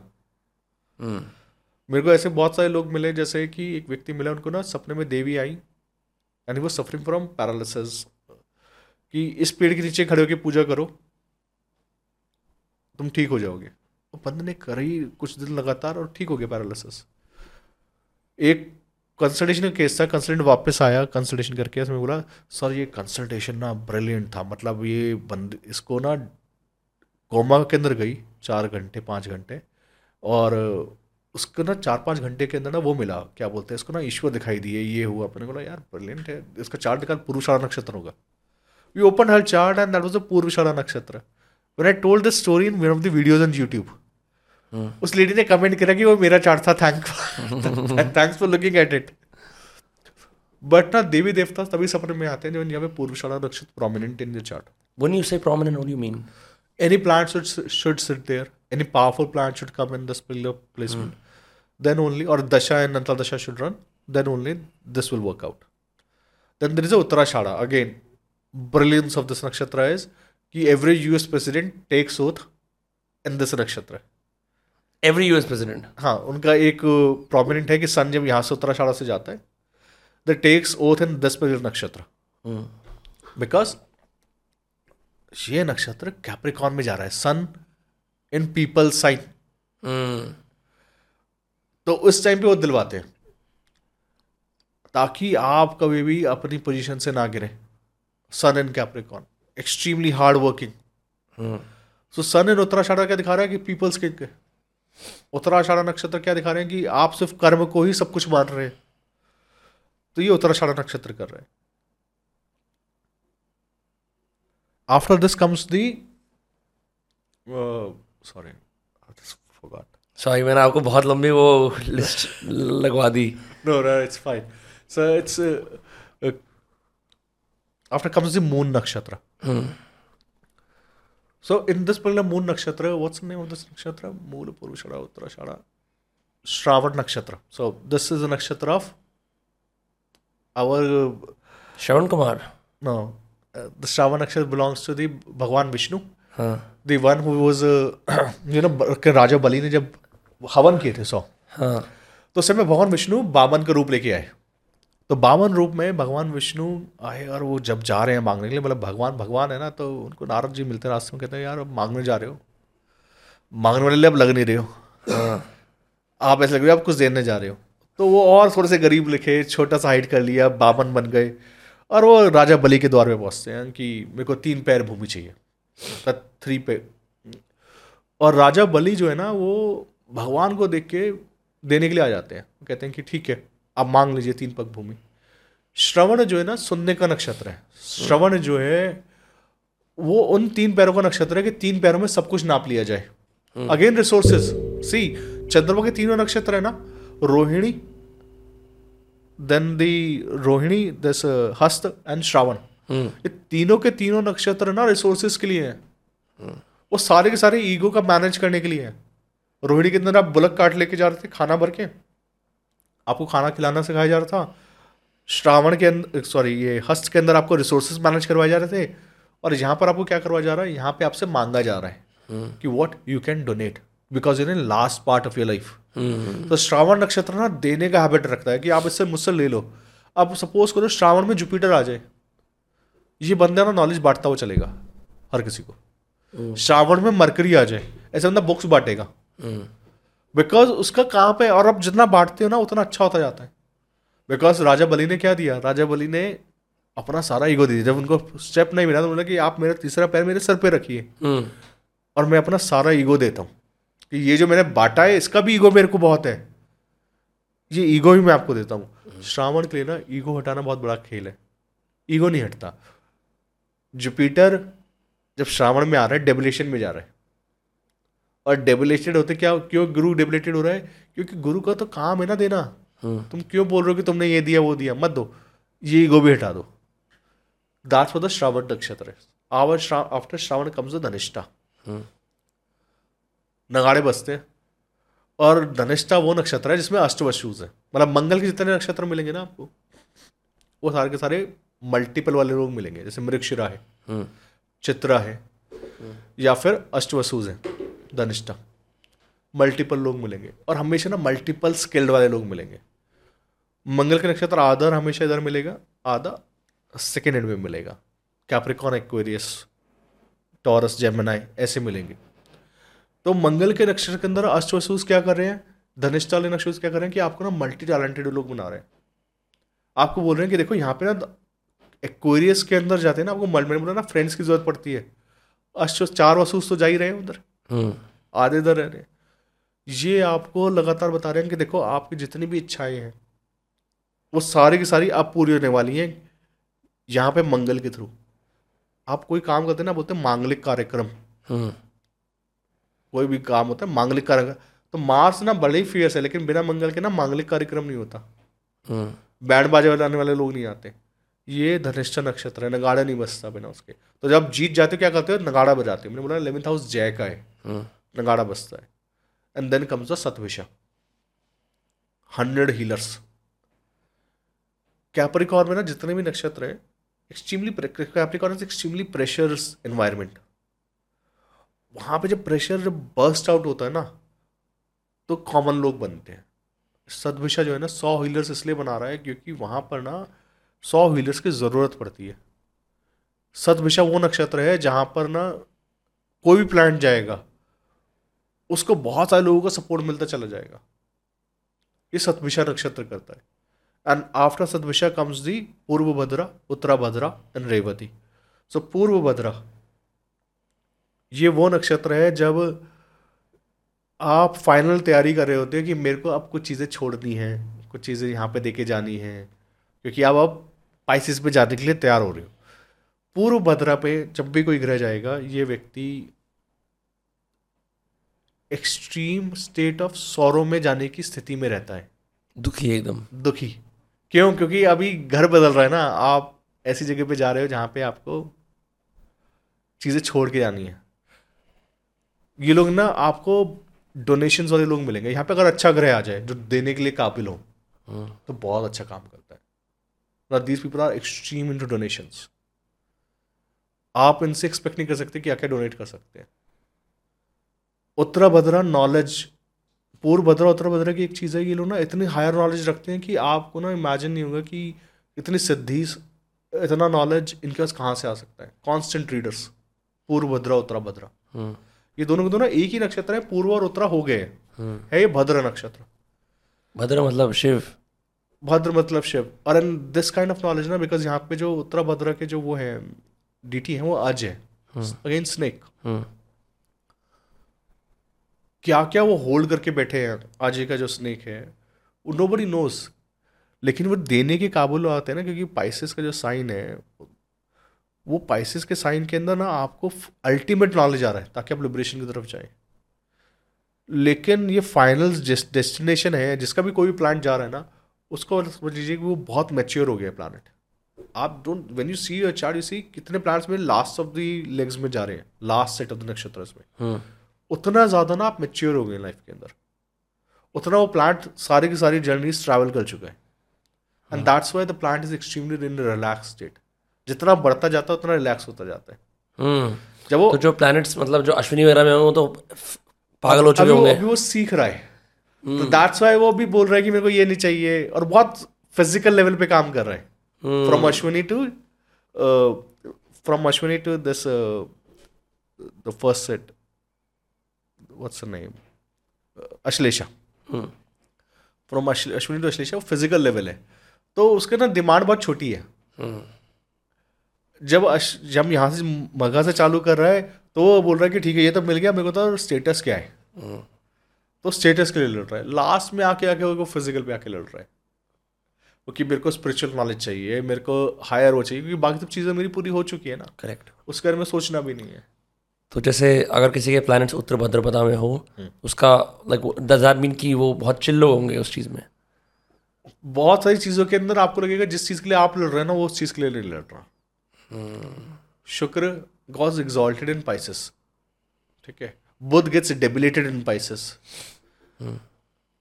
उसका नक्षत्र वाइज भी if you see the reason ना, कि शुक्र के लिए तो ये बहुत एक्सट्रीम गुड स्टेट है, because now he is achieved everything. Budh जिसको लगातार स्किल प्रैक्टिस करना है, जिसको हर चीज़ याद रखनी है, सिस्टमैटिक रहना है, उसको हम बोलेंगे अब आप सब चीज़ें भूल जाइए। यहाँ पे सिर्फ और सिर्फ ना एक बड़े गोल को याद रखिए, छोटी छोटी चीज़ें मत याद रखिए। तो बुध के लिए ट्रबल स्टेट है, शुक्र के लिए अच्छी स्टेट है। And finally you have Revati. Okay, so Revati is final countdown कि अब आपको ट्रैवल आउट करना है, नेक्स्ट जर्नी के लिए। जो भी प्लांट रेवती में है वो अब बिल्कुल तैयार है कि अब मैं पूरी तरीके से मैच्योर हो चुका हूँ, now I have to go and live another life. That's why these people talk about afterlife, next birth, because the plant has matured enough. ये जो प्लांट है ना, ये यहाँ के लोगों से वो नहीं रखेगा, पर इसको ना पितरीज से बहुत वो रहेगा। जितनी भी और ऐसी विद्याएं हैं जो कि आफ्टर लाइफ की बात करते हैं या किसी भी नॉलेज की बात करते हैं, they talk about higher sense of spirituality. Revati nakshatra, this is what the spirit nakshatra does actually.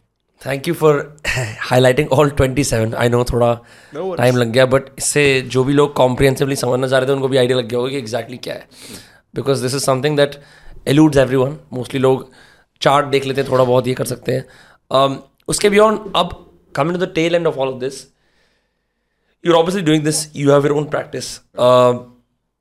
अब किसी को अगर चार्ट अपना पढ़वाना होता है तो उनको क्या क्या चीज़ें चाहिए होती हैं? Birth date, birth time and time, birth date, birth time and place. वो किसी एस्ट्रोलॉजर के पास जाते हैं तो वो कोई बोलता है कि मैं लाल किताब प्रैक्टिस करता हूँ, कोई बोलता है मैं नाड़ी प्रैक्टिस करता हूँ, कोई कुछ प्रैक्टिस करता हूँ। How do people decide which astrologer to go to? Okay, so मैं हमेशा बोलता हूँ कि आप ना, यू डोंट गो ऑन साधन। ये सब साधन है कि लाल किताब के थ्रू पढ़वाना है या नाड़ी ज्योतिष करना है या वैदिक करना है या वेस्टर्न करना है। पहाड़ों के अंदर तो लोग चावल देखते हैं, है ना। कई लोग हाथ देखते हैं, कुछ लोग माथे से देखते हैं, फेस रीडिंग, पामिस्ट्री, हाँ, वट एवर साधन है। ऐसे गो टू एन एस्ट्रोलॉजर जो आपको सुकून दे रहा हो, जो आपको ये बता रहा हो कि this is what has happened in past. Always start your reading with past. उससे होता क्या है कि आपको ना चार्ट का एक बहुत अच्छा पैरामीटर पता चल जाता है कि ये प्लांट किस तरीके से काम कर रहा है। When you do the past reading, उससे फ्यूचर प्रेडिक्ट करना आसान हो जाता है। और अगर आपको कहीं पे गलती कर रहे होगे तो यू विल से कि ठीक है, ये प्लांट का रिजल्ट अच्छा यहाँ पे नहीं आया, because this is the thing you need to mention. लेकिन आप जो भी एस्ट्रोलॉजर चुन रहे हो, मेक श्योर ही प्रेडिक्ट्स, मतलब I am not name the particular app, because मैं ना एस्ट्रोलॉजर ढूंढ रहा था।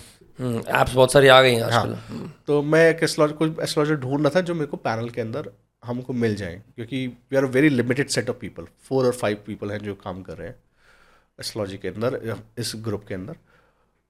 तो मैंने एक दिन बोला कि चलो मैं ऐप के अंदर देखता हूँ। So I picked up the highest one in different apps, highest stars, highest price also, highest price as well. So मैंने पूछा कि please start my reading by telling me something from my past. तो उन्होंने मेरे को जवाब दिया कि astrology is for future, not for past. तो मैं बोला ये तो काम ही खत्म हो गया। अगर if you are not able to predict past, then you will never be able to predict future. तो आप पहले पास्ट प्रेडिक्ट कीजिए, then you go to future and make sure कि nobody is making you feel bad about your chart. और कोई guilt दे रहा है ना कहीं से भी, this is one thing you should be very aware of, कि गिल्ट नहीं आना चाहिए आपको रीडिंग के अंदर। आपको खुशी महसूस होनी चाहिए कि मैं किसी से मिलने गया था, मैंने कोई रीडिंग ली थी। और सेकेंडली पता है क्या, if astrologers are like this, I am telling you, clients are also like this. Clients भी ऐसे थे कि मेरा ना चार्ट महात्मा गांधी के चार्ट से कंपेयर करके बता दो। अरे I am telling you, this is the real question during the live reading. Isn't that placing too much on destiny and not enough on like what you do with your life ultimately? Yes. है ना? मेरे को tell me something from D27 chart. वो क्या होता है? Absolutely. लेकिन क्या है ना कि लोग, आई थिंक हमारे पास ज़्यादातर लोग एस्ट्रोलॉजर्स आते हैं। हाँ, आप एस्ट्रोलॉजर्स क्या एस्ट्रोलॉजर हो, ये तो मेरे को पता लग गया आपका यूट्यूब देख के ना। या फिर मेरे को D5 चार्ट में जब उसका भी एक वर्जन है प्रवृत्ति, उससे मेरे को रीडिंग करके बता दो। ऐसे यार दीपांशु जी, इतना उससे क्या होता है? मतलब आई थिंक ये तो वो क्लास में वो वाला बच्चा नहीं होता कि मैम जो पेज नंबर 27 के ऊपर पैराग्राफ नंबर 3 लिखा था उसके अंदर ना आपने गलती, like is it really needed no that much detail in astrology? See, astrologer की मर्जी है कि if he is reading that chart, but when you say specifically कि मेरे को इसी चार्ट को रीड करके बता दो, तो हमारे एस्ट्रोलॉजर्स कर भी देते हैं। बोलते हैं ठीक है, तेरे को यार इससे समझना है ना, let me show you from this. Have you had people in your practice जो अपने माँ बाप को लेके आए हों, जो बहुत ज़्यादा नॉन बिलीवर हों, या फैमिली को लेके आए हों, फिर वो दे बिकेम बिलीवर्स और practitioners of like at least astrology? There are many, because अभी मेरे को व्हेन वी डू कॉन्फ्रेंस अभी मेरे को पता चलता है कि बिकॉज पूरी की पूरी फैमिली आती है and they all see the videos equally with in the family. तो ऐसा एक नहीं है, ऐसे बहुत सारे एग्जाम्पल्स हैं.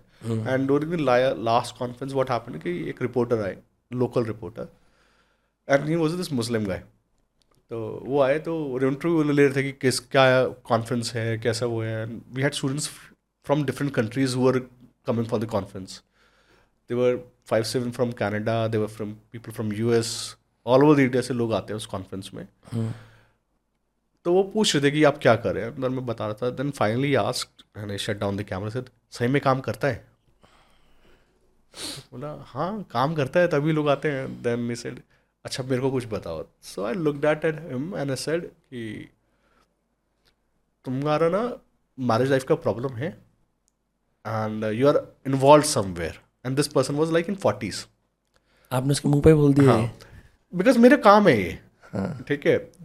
तो मैंने लगा हाँ ऐसा है, बिल्कुल ठीक है आप ऐसा कह रहे हैं. मैंने recently you have got the job और कई जगह जॉब में अच्छी जगह आए हो. तो मैंने हाँ ठीक है, मैं अभी तक लोकल करता, नाउ गॉट द BBC. मेरे को BBC का लोकल कॉरेस्पॉन्डेंट मिल गया. मैंने कहा अच्छा.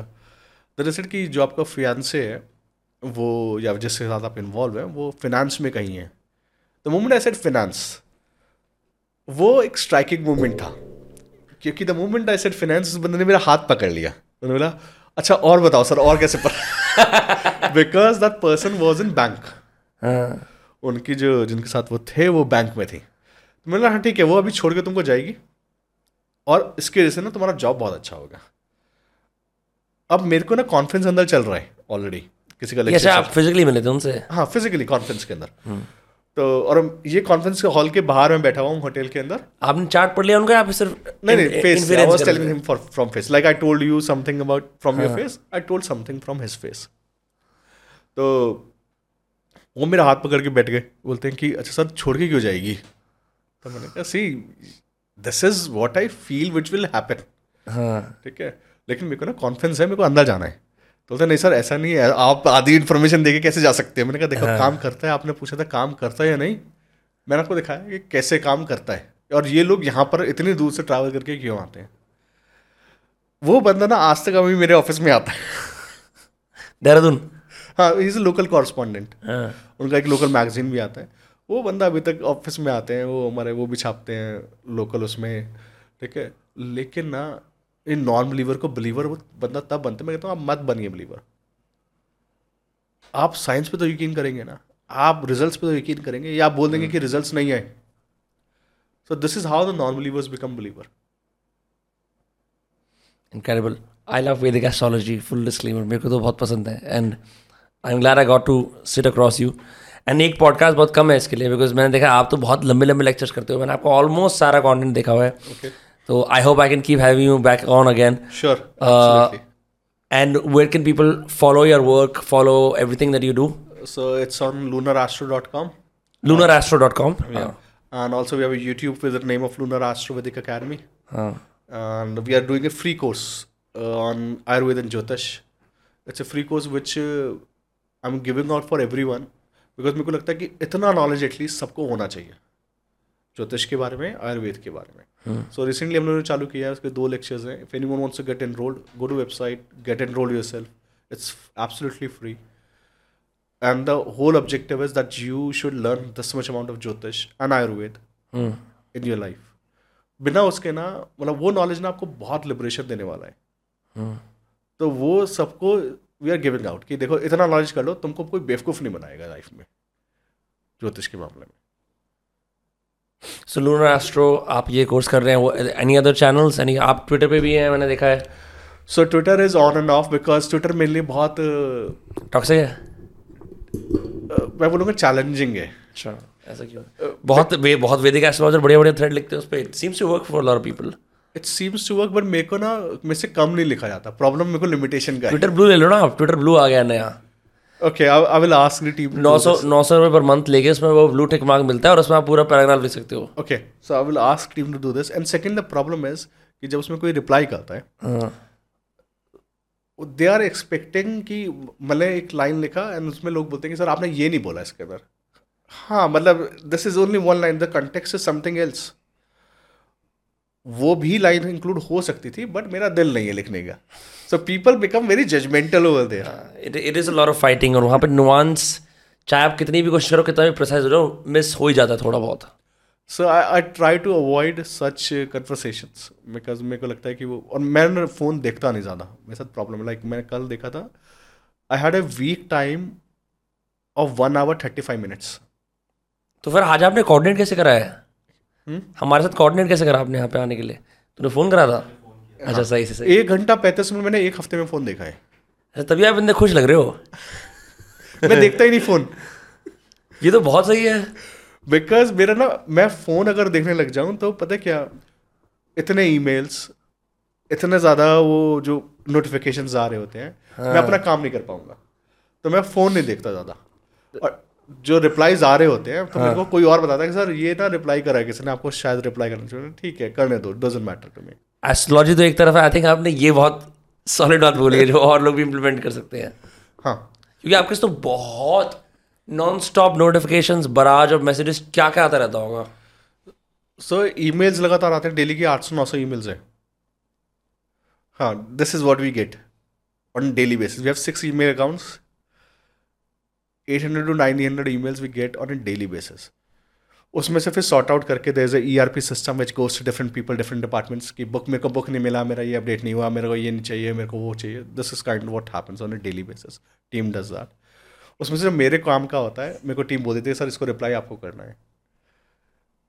बट मेरे को फ़ोन खोलते, मेरे को व्हाट्सएप खोलते डर लगता है. मेरे को लगता है कि वो है ना सीक्वेंसेस ऑफ मैसेजेस फटाफट आते हैं तो उसके अंदर मुझे लगता है इसको करूँ नहीं करूँ रिप्लाई, इसमें करना ही नहीं करना. तो I try to maintain no phone policy. ये सबको पता है, और मेरे को लगता है कि जो इन्फॉर्मेशन मेरे लिए इंपॉर्टेंट है वो मेरे तक पहुंच जाएगी. हम भी ये सीरियसली, ये बहुत अच्छी पॉलिसी है, because then you can focus. आप सुबह सुबह उठे और आपने एक गंदा मैसेज देख लिया. मैं तो उठते सारे गंदे मैसेज देखता हूँ. तो आपका मूड खराब हो गया. अब आप सुबह उठो, आप प्रेयर्स करो, आप अपने आप को टाइम दो. मैं सुबह का जो 2-3 घंटे ना वो अपने आप को देता हूँ. 2 से 3 घंटे बताता हूँ क्या है कि उसके अंदर मैं पढ़ता भी हूँ डेली. अपना पढ़ लिया, लिख लिया. When I go to office तो मैं बोलता हूँ देखो सुबह सुबह ना मेरे ऑफिस में अकाउंट्स वाले मत आया करो. बिकॉज क्या है कि वो आते ही ना आपसे, मैं उसको घुसते ही, मेरा हैबिट है मैं ऑफिस में घुसूंगा और उसको अपना फ़ोन दे दूँगा, क्योंकि उसको OTP से होंगे, ये उसका पेमेंट वो आए होंगे. हाँ, इसका पेमेंट करने के लिए, उसका पेमेंट के लिए. तो मैं उसको फ़ोन दे देता हूँ ना, मैं कहता हूँ कर लो इससे फ़ोन, जो करना है, मेरे को डिस्टर्ब मत करना. I meet the creative team of astrologers, जहाँ पे मैं बैठता हूँ, और वो जो हम डेली की रीडिंग्स कर रहे होते हैं, हम लोग वो काम सबसे पहले करते हैं. क्योंकि अगर आप अकाउंट्स में लग गए, किसी और की ऑपरेशनल कामों में लग गए आप, हाँ, तो फिर आप ना क्रिएटिविटी खत्म है, आप रीडिंग नहीं कर सकते उसके बाद. पता है लोगों के इतने बड़े बड़े बिजनेस है जिसके अंदर वो ये सिखाते हैं कि कैसे एंटरप्रेन्योर ज़्यादा फ्री टाइम सेव कर सकते हैं अपना क्रिएटिव काम करने के लिए, और आपने ये बात 2 मिनट में बता दी. बिकॉज ये मैनेजमेंट है ना, शिप से आता है. So used to work on ship पे ना, फ़ोन नहीं होता, there is only satellite phone. Okay, तो आपको दिन में 1 मिनट मिलेगा घर पे बात करने के लिए. 1 मिनट मिलता है, 1 या 2 मिनट मैक्सिमम. और उसमें भी घर वालों ने फ़ोन नहीं उठाया तो गया. बिकॉज आप फ़ोन मिलाओगे, वो 16 डिजिट का नंबर है, देन वो नंबर है, वो 5-7 मिनट में जाके वो मिलता है नंबर, उसके वो बज रहा है और वो नहीं उठाया गया, क्योंकि दोबारा टाइम स्लॉट मिलेगा नहीं. सो आई रिमेंबर कि हम लोग पाकिस्तान के उस साइड में काम कर रहे थे. We were very close to Pakistan, and DGC आया जो मैरीटाइम अथॉरिटीज थी, उन्होंने सबको सील कर दिया. No wifi, no satellite phones. उन्होंने एक सैटेलाइट फ़ोन दिया फॉर ऑपरेशनल वर्क, कि इस पे काम चलाओ, और 256 kbps की स्पीड, और उस पर ही चल रहा है पूरा शिप पे. तो उस पर पूरे दिन तो मेल डाउनलोड होता था, क्योंकि किसी ने एक 600 MB की फाइल भेज दी प्रोजेक्ट की, तो 2-3 दिन उसको डाउनलोडिंग में जाते थे. तो ये मैं 86 डेज रहा उस ट्रिप पे, and 86 days there was no phone. तो मेरे को याद है मेरे पास ब्लैकबेरी हुआ करता था. तो जैसे जैसे शिप 86 डेज बाद जब पोर्ट पे आया, तो BlackBerry hanged that time, that moment, क्योंकि इतनी सारी चीजें भर भर के आ रही होंगी उसमें. क्रेजी. अच्छी बात है. I think it's a good policy. अच्छा, also one last thing, Rahu is phone and communication, right? Mercury is phone and communication. Rahu is obsession with it. Any Social media. obsession you have, that is Rahu. Anything you will do in excess, that is Rahu. But keeping your phone time, ये मैं सबको सिखाता हूँ, 17 minutes daily maximum you do your phone time. 17. 17. So phone खोलने से पहले ध्यान रखिए आप किस काम के लिए फोन उठा रहे हैं, किसको मैसेज करना है, क्या मैसेज करना है. आप अगर लेके बैठे हुए हैं फोन लगातार और हिला उसको ऐसे ऐसे कर रहे हैं ऊपर ऊपर, तो this is something which is a disease. Then all of our Rahus are massively misplaced. It's a time waste basically. अब आप बुक रीड कर लीजिए इतनी देर बैठ के, वो ज़्यादा अच्छा है. Book will teach you lot of things.